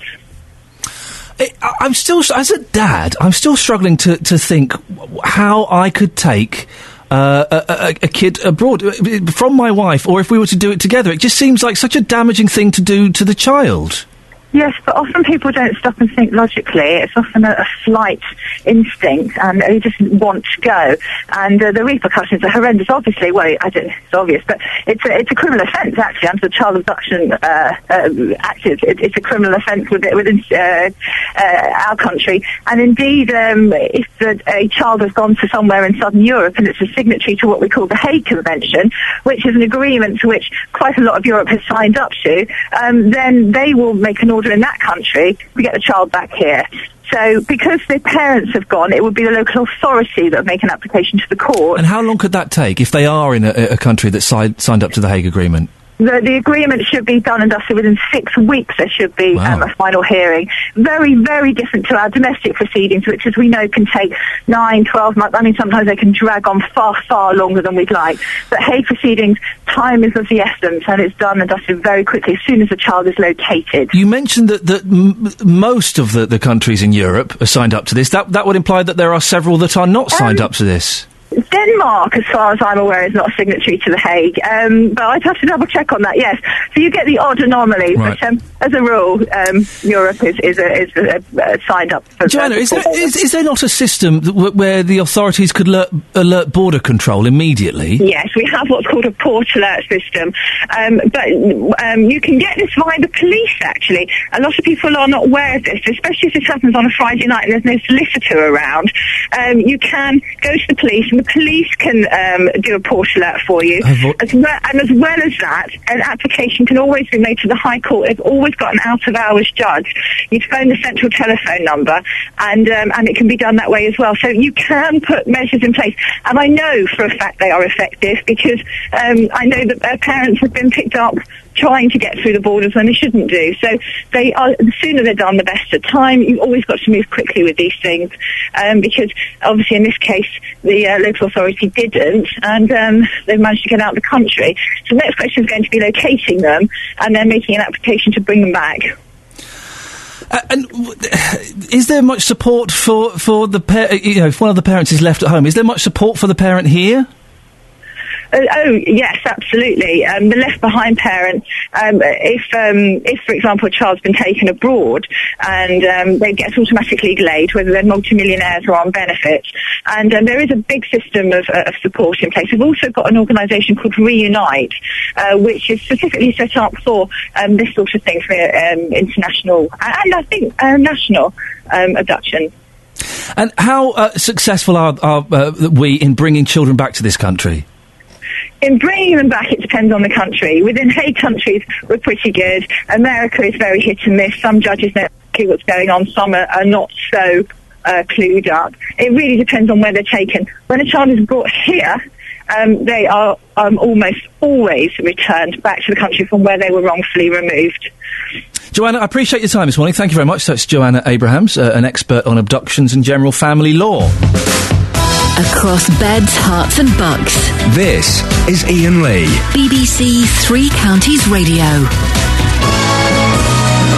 Right, so, the last 40, 50 minutes of the show, I do want to talk about this story. It's in The Sun. It's page, where are we? 29. The hero shotkeeper. I see what you've done there. Mum 1, gun 0.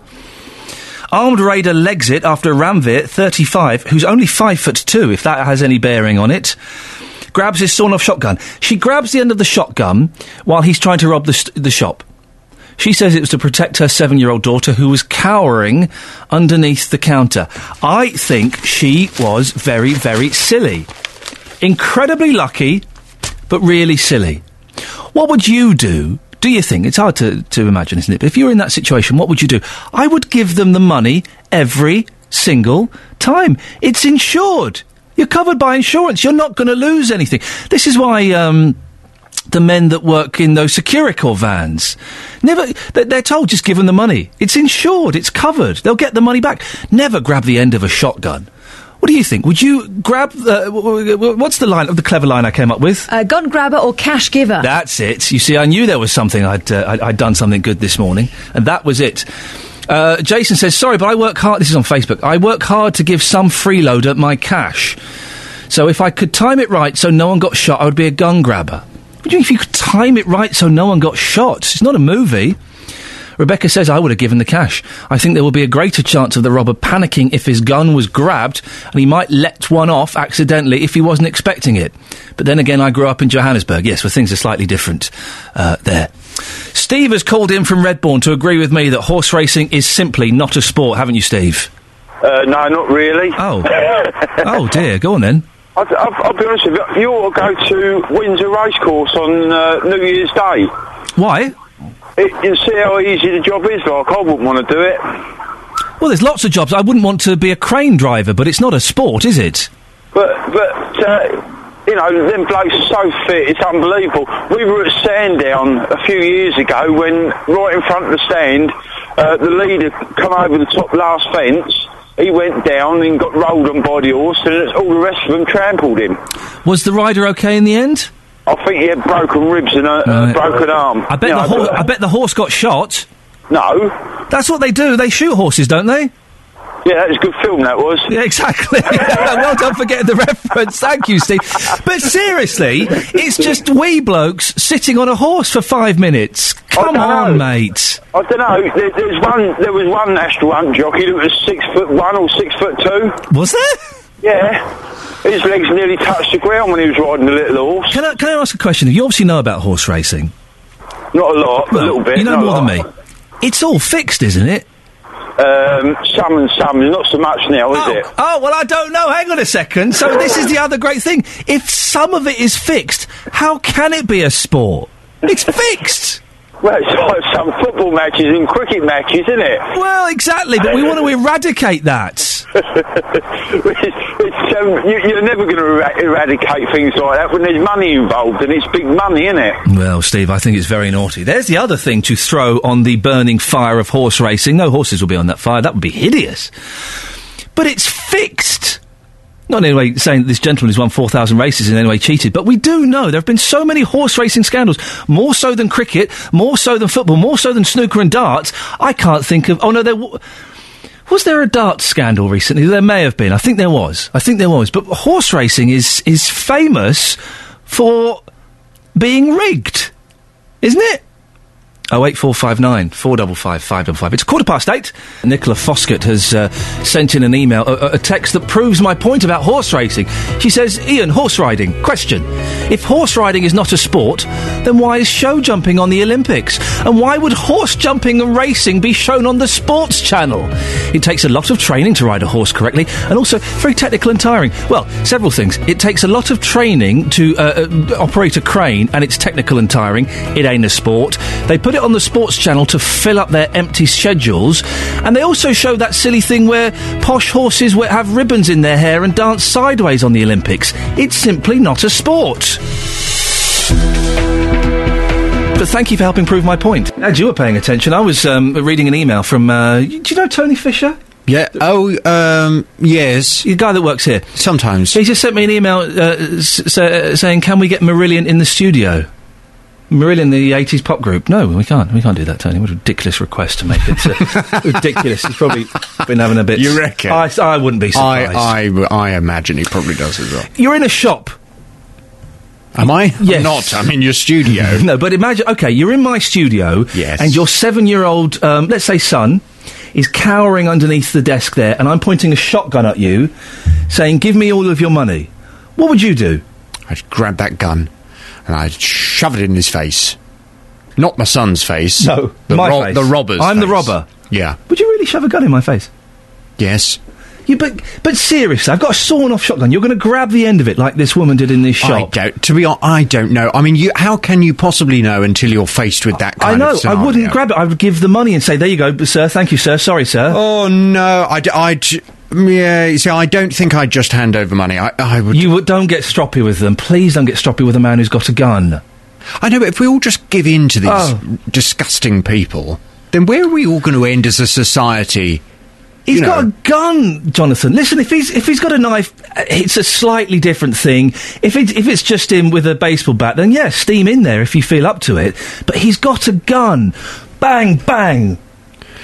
But he probably wouldn't use it. Oh. It's just for effect. You really are. Saying that, the baseball bat, I was involved in an incident with... I went round my friend's house late one night, and him and this other gentleman opened the door, and I burst in going, all right, Steve, and we walked up to his flat, how's it going, thinking this was one of his mates. Then this gentleman shut the door, pulled out... It wasn't a baseball bat, it was a rounder's bat. Not quite so impressive, and was threatening to smash us both in, and said, wait there, because my mate is going to come with a gun, and we're going to teach you a lesson or two. How old were you when this happened? This was like 7 years ago. Oh, my God. So I was 33.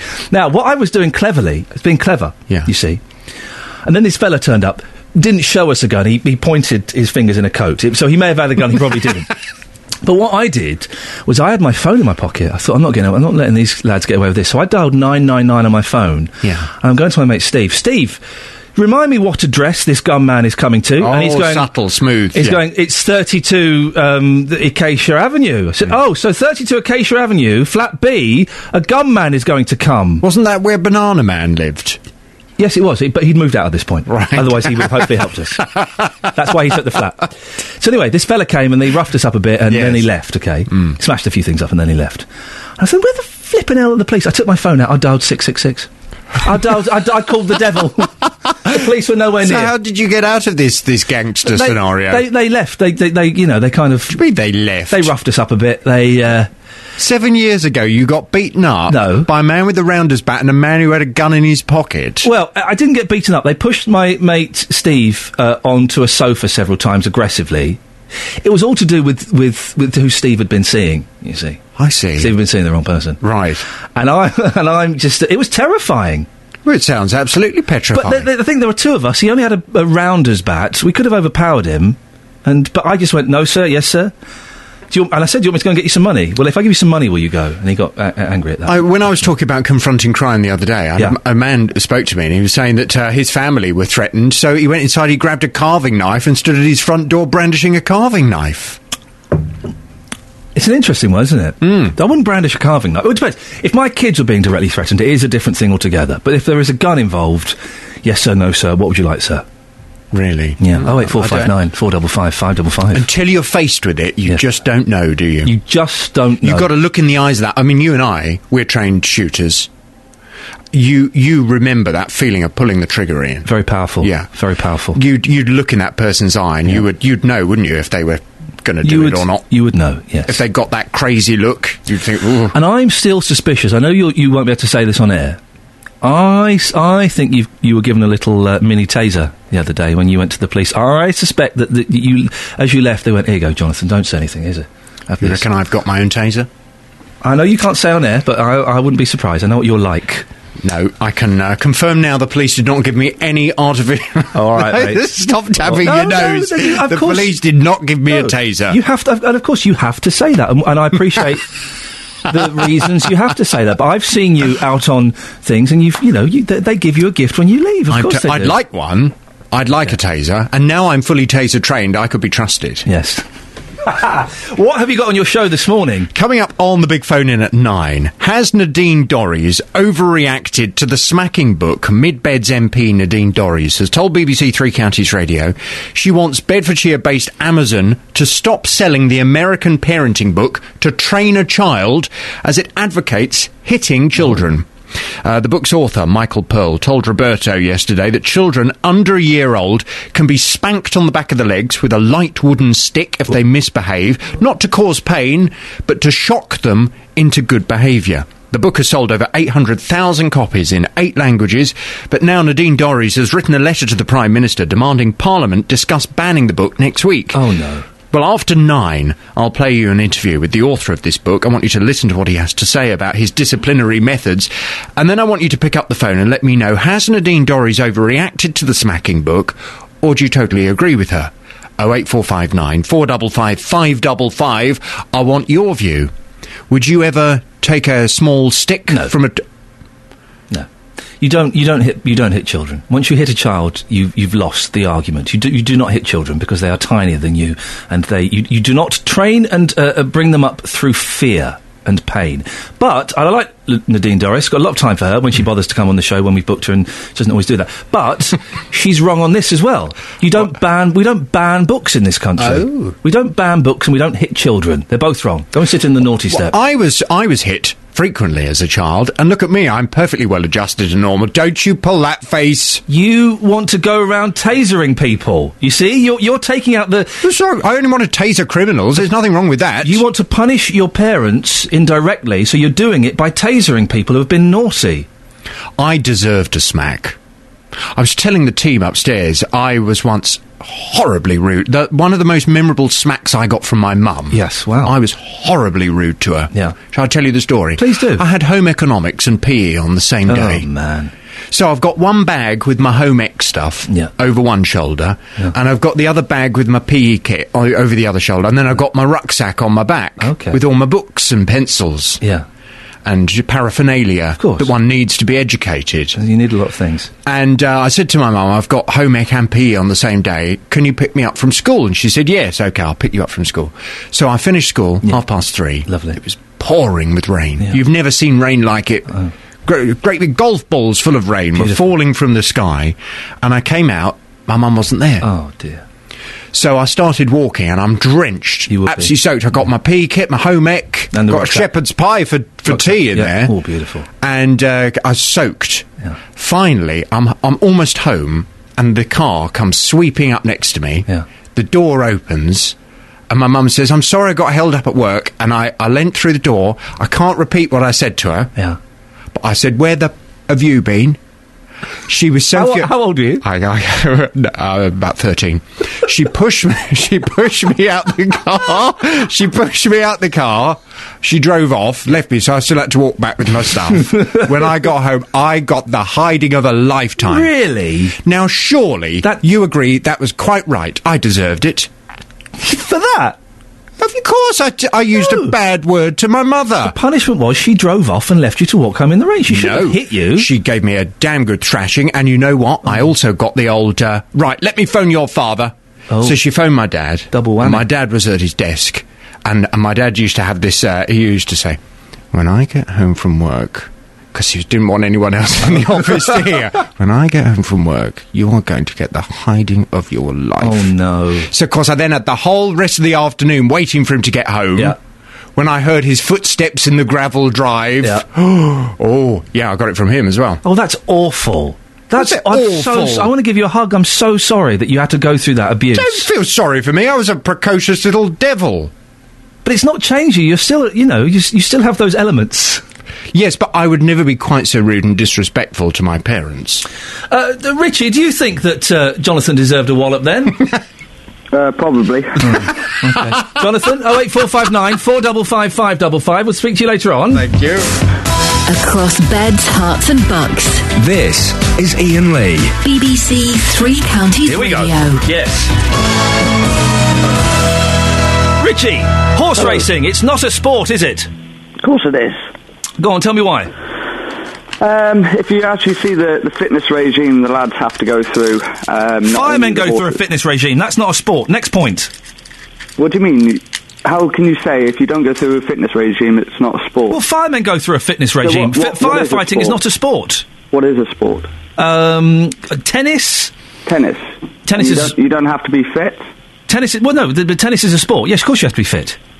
And you have to be fit to be a jockey, so it's a sport. And you have to be fit to be a fireman. That's not a sport. Being that's fit that's a little bit different. Well, no, it's not. If the argument you're saying is that for it to be defined as a sport, you need to be fit. There are lots of things Sorry, there are lots. You've got your own music. There are lots of things you need to be fit for that aren't sports. Well, yeah, obviously. But you started the argument, not me. So it's not my argument. You're saying horse racing isn't a sport. Yes, and you came up with a point. How can you say horse racing isn't a sport? Then you might as well say tennis isn't a sport because but tennis you don't have to be fit to play tennis. Soccer's not a sport because you don't have to be fit. No, but the fitness thing is the fitness thing is irrelevant to it. You're the one that brought the fitness up as it being a prerequisite for something being classified as a sport. Tennis is a sport. Okay. Football is kind of a sport. What classes as a sport in your mind? Then? Well, what? No, you tell me what classes horse racing as a sport, fitness aside. It's a good question, isn't it? I've stumped you. I suppose it is a good question, then. I suppose if you look at it like that, then football isn't a sport. Could you do me a favour then, Richie, before we go, and I've enjoyed talking to you and hearing your fanfare, could you just say, my name is Richie, I'm an ex-jockey, and horse racing is not a sport? No, of course I won't. Well, tell me why it's a sport, then. I had to reread it. I didn't quite believe Oh, I it. don't know what that is. Across beds, hearts and bucks. This is Ian Lee. BBC Three Counties Radio. Lots of comments on the horse racing and the guns. Let's look at the horse racing first. Here's a text. Put your name on the text, you silly sausages. The primary point of horse racing is betting. Let's remove the gambling element from it and see how it survives. It wouldn't. And Pete in Milton Keynes says, this horse racing not being a sport, to me, it's the same as greyhound racing. They are not sports. 08459 455 555. And on the subject of, would you be a gun grabber or a cash giver? If someone with a gun walks into your shop, would you do what this woman did, that's in the sun, and grab the end of the gun, or would you give them the money? Well, Judy says, be a live coward, not a dead hero. I'll have some of that, Judy. Oh, that's exactly where I'm coming from. But Helen says, any criminal that loads a gun prior to committing a crime intends to use it. If the gun was unloaded, its purpose is to frighten. Yeah, how do you know? You're going to ask them, is that loaded? No? Right, I'll take it off you.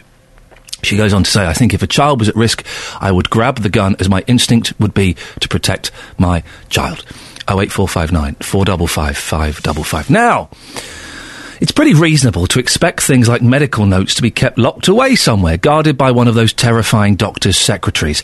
And yet a woman from Bedfordshire contacted us after her daughters were found, along with a bundle of others from various NHS trusts in a flat recently vacated by a locum doctor.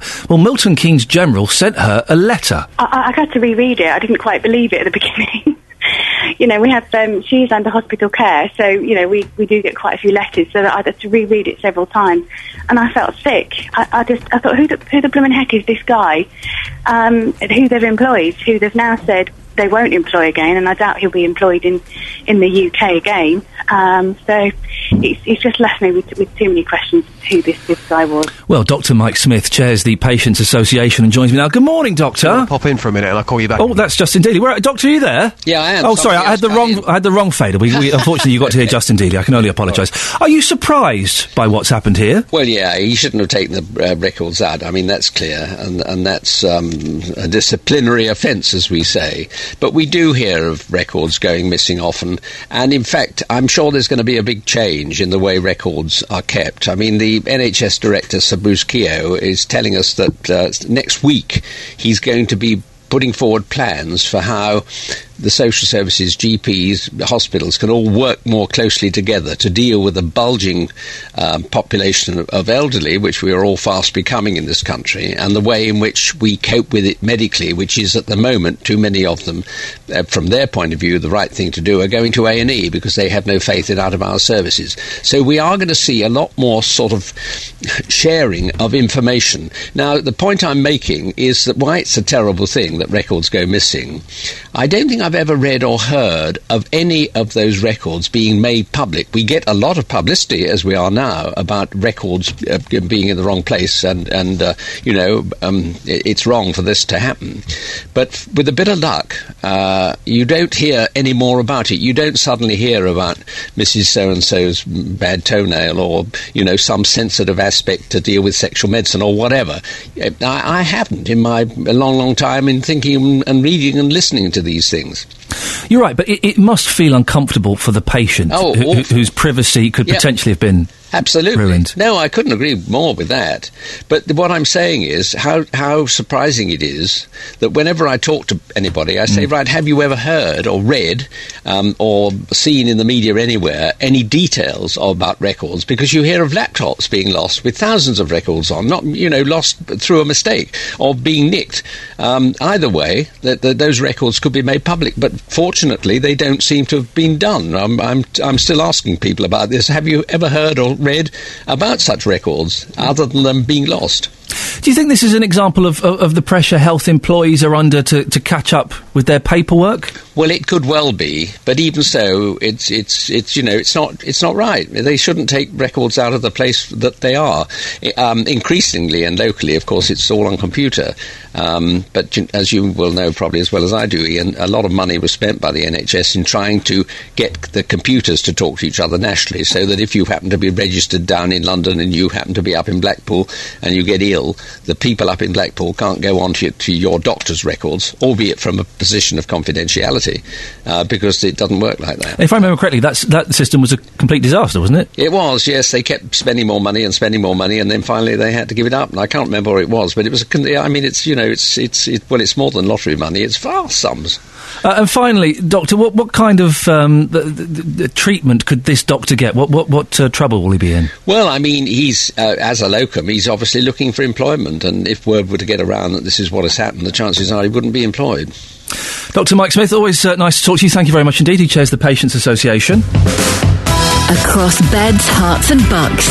This is Ian Lee. BBC Three Counties Radio.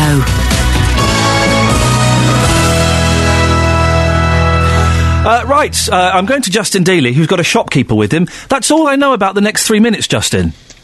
Oh, Justin? Hello, Ian. Yes, what on earth is going on? Well, you've been talking about this story in the paper today, this lady who incredibly grabbed this shotgun. This is what this refers to, yes. She grabbed the end of a sawn-off shotgun because she feared her 7-year-old would be in danger. I suspect and suggest that they were both in more danger by grabbing the end of the gun. Absolutely. Would you do that? Not in the slightest. No. I would give him the money, I would salute him and bow and ask him what else he wanted. Absolutely. Well, I'm with a shopkeeper here in Milton Keynes who doesn't wish to be named, but, madam, if somebody came into your shop and they had a shotgun with them, what would you do? Would you grab that shotgun? Definitely.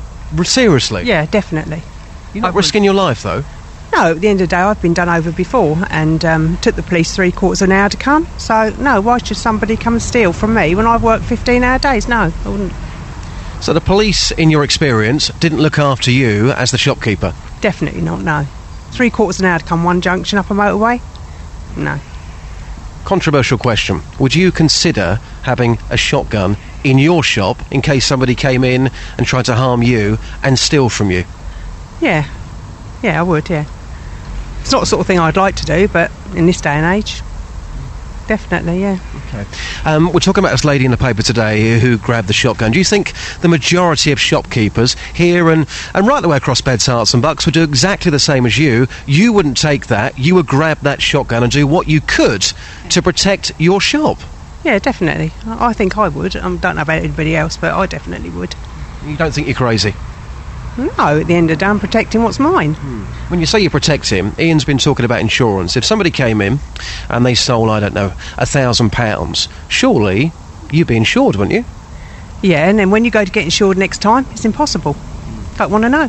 So that argument goes out of the window. Yeah, it does, definitely. Yeah. Justin, this woman sounds like a lovely woman. Her life is far more important than £1,000 or £200 or whatever. Well, you know, Ian's saying that your life is far more important than £1,000, but again, you would dispute that because you're talking about insurance claims going up, but then again, we're just talking about money at the end of the day, aren't we? Oh, definitely, yeah. I mean, money's not worth your life, but then... But you're saying you'd risk your life? No, well, yeah, I would actually, because at the end of the day, if someone came in with a shotgun, and we've had people come into a shop with sledgehammers before, in a shop that I've owned, and they got away with all your money, and at the end of the day, that if you don't do something about it and stand up for it, anyone can think they can do that. So what happened when these men came into your shop with sledgehammers? Were you there at the time? Yep, and I would have gone down, only I had a young son there at the time, and nothing would I let anything happen to my child. So that's when the police took 3/4 of an hour to come. So based on that experience then, you're not having it anymore? No, I was really, really angry. You know, and I told the police I'd get a gun, and they said I wasn't allowed to. But I told them I would. I didn't, but I at the time. And we had armed police come into the village 2 or 3 times after that. I just want to put one final question to you. Your family, who I'm sure love you to bits, they're probably listening to you right now. How do they feel about this attitude that you've got? That if somebody walked in, you would take on somebody who was armed. They must be very concerned about you. They know what I'm like.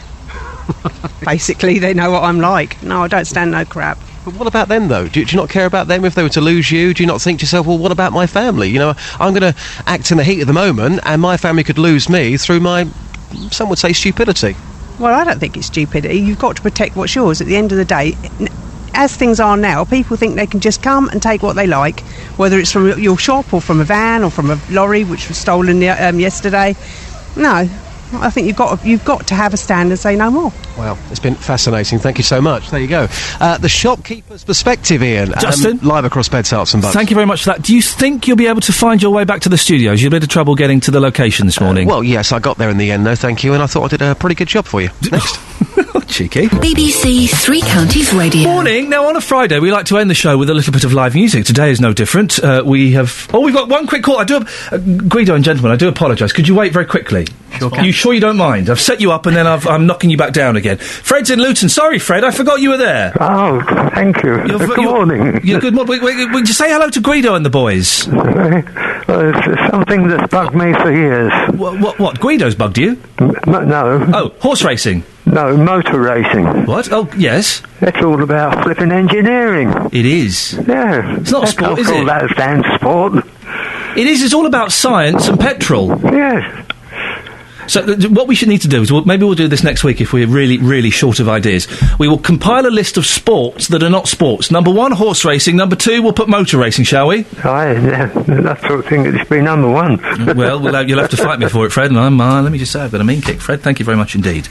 We're joined now by Guido and the Hellcats. Good morning, gentlemen. Good morning. So, Guido, I like your guitar. Oh, thank you very It's much. kind of like a hollow body, sort of 50s style, well, a rockabilly guitar, I guess, is what it is. much. Well, that's what you're playing. Liam's on the bass. Hey. Nice to see you. And Cameron, you're playing drums. Okay.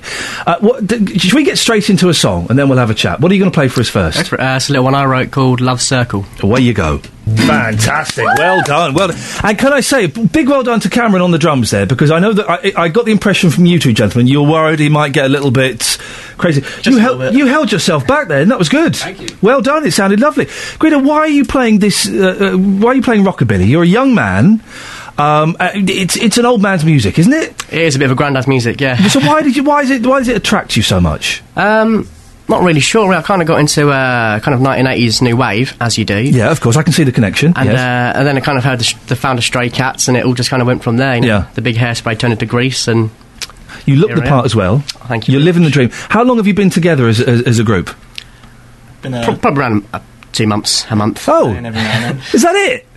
That's fantastic. You sound great if you've only been together for a couple of months. That's wonderful. Thank you very much. And how did you meet these reprobates? We might as well do a shout out to Academy of Music. Yeah, go on. We studied at the Academy of Music in Hitchin. We all just kind of met along there, so...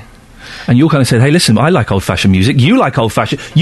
Let's do some old-fashioned music. That's exactly how it works. Pretty much, yeah. Fantastic. Well, I've got to say, describe your guitar, because your guitar is absolutely stunning, isn't it? Thank you very much. It's a Washburn HP15, if that means anything to the guitar. There will be a few geeks out there who are frothing at the mouth with that information. It's basically an ES125 copy. It's a bit shoddy and does need a lot of work, bless it, but... They're the best ones. That means they've been lived in. It's got the character. I treated myself to a 1967 Gretsch semi hollow body. It's dirty and it's expensive, and it's a mess. The paint is all coming off, but that's what makes it wonderful, because it's been played and loved. That's the way to do it. So you've only been together a couple of months. Are you doing many gigs or anything at the moment? No, it's actually our first performance. This is an exclusive BBC Three Counties Radio. Well, I'm honoured. Listen, if people want to follow you on, have you got Twitters and Facebooks and things? Where can they go? We haven't actually got a band page, but we have got our personal ones if you want those. Yeah, go on, give us them. I'm Guido Kenneth Margerson, so probably the only one on Facebook. Yeah. I'm Liam Porter on Facebook. And I'm Cam Howard. There we go. Well, get a band page set up on Facebook immediately. Let me tell you, these social networks, I really think in the next few months they're going to take off.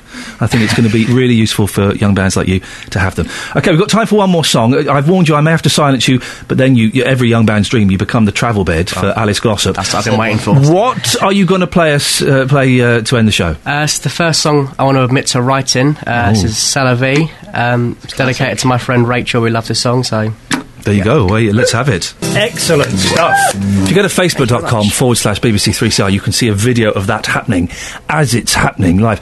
The intro to that's Johnny Cash. That's Johnny Cash everyone influence. Say it's very Johnny Cashy. Which is great. You can't go wrong with a bit of Cash. Don't if you're going to have an influence, choose someone good to be influenced by. Never guess I'm a fan, would you, in the black suit? Who's not a fan of Johnny Cash? Those people don't deserve to have ears. No. What other stuff apart from Johnny Cash do you listen to? I personally like a lot of rockabilly, 50s rock and roll stuff.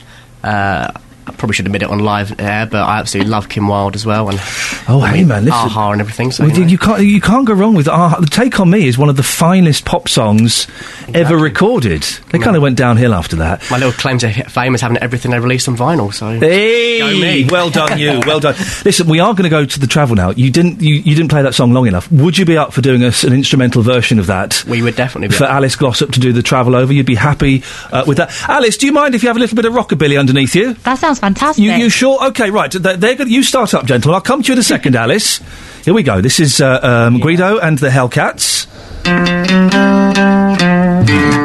Isn't that fantastic? Absolutely love it. Right. This is BBC Three Counties Radio. I'll give you details of how you can find the podcast in a little bit, but first of all, let's go and get the latest travel news now. Here's Alice Glossop. Thanks very much. I'm Alice Glossop, BBC Three Counties Radio. Thank you very much indeed, Alice. Keep going, boys. You're playing this out now. Guido and the Hellcats you're listening to, they haven't got their own Facebook page. Don't any of you be naughty and go and grab it, for goodness sakes. We'll find out when they do set one up and let you know when it is. A new podcast. What are you stopping for? Oh, what's that? Keep going. You've got another 35 seconds of this nonsense yet, boys, for goodness sakes. Don't forget, a new podcast will be coming out later on today. You can go to the BBC Three Counties page and search for podcasts, or you can go to iTunes, type in Ian Lee, and it will pop up then. Right, that's it. That's your lot. JVS is up next. Until Monday at 6 o'clock. I'll see you then. Ta-ta. Local and vocal across Beds, Herts and Bucks. This is BBC Three Counties Radio. Thank you, Ian.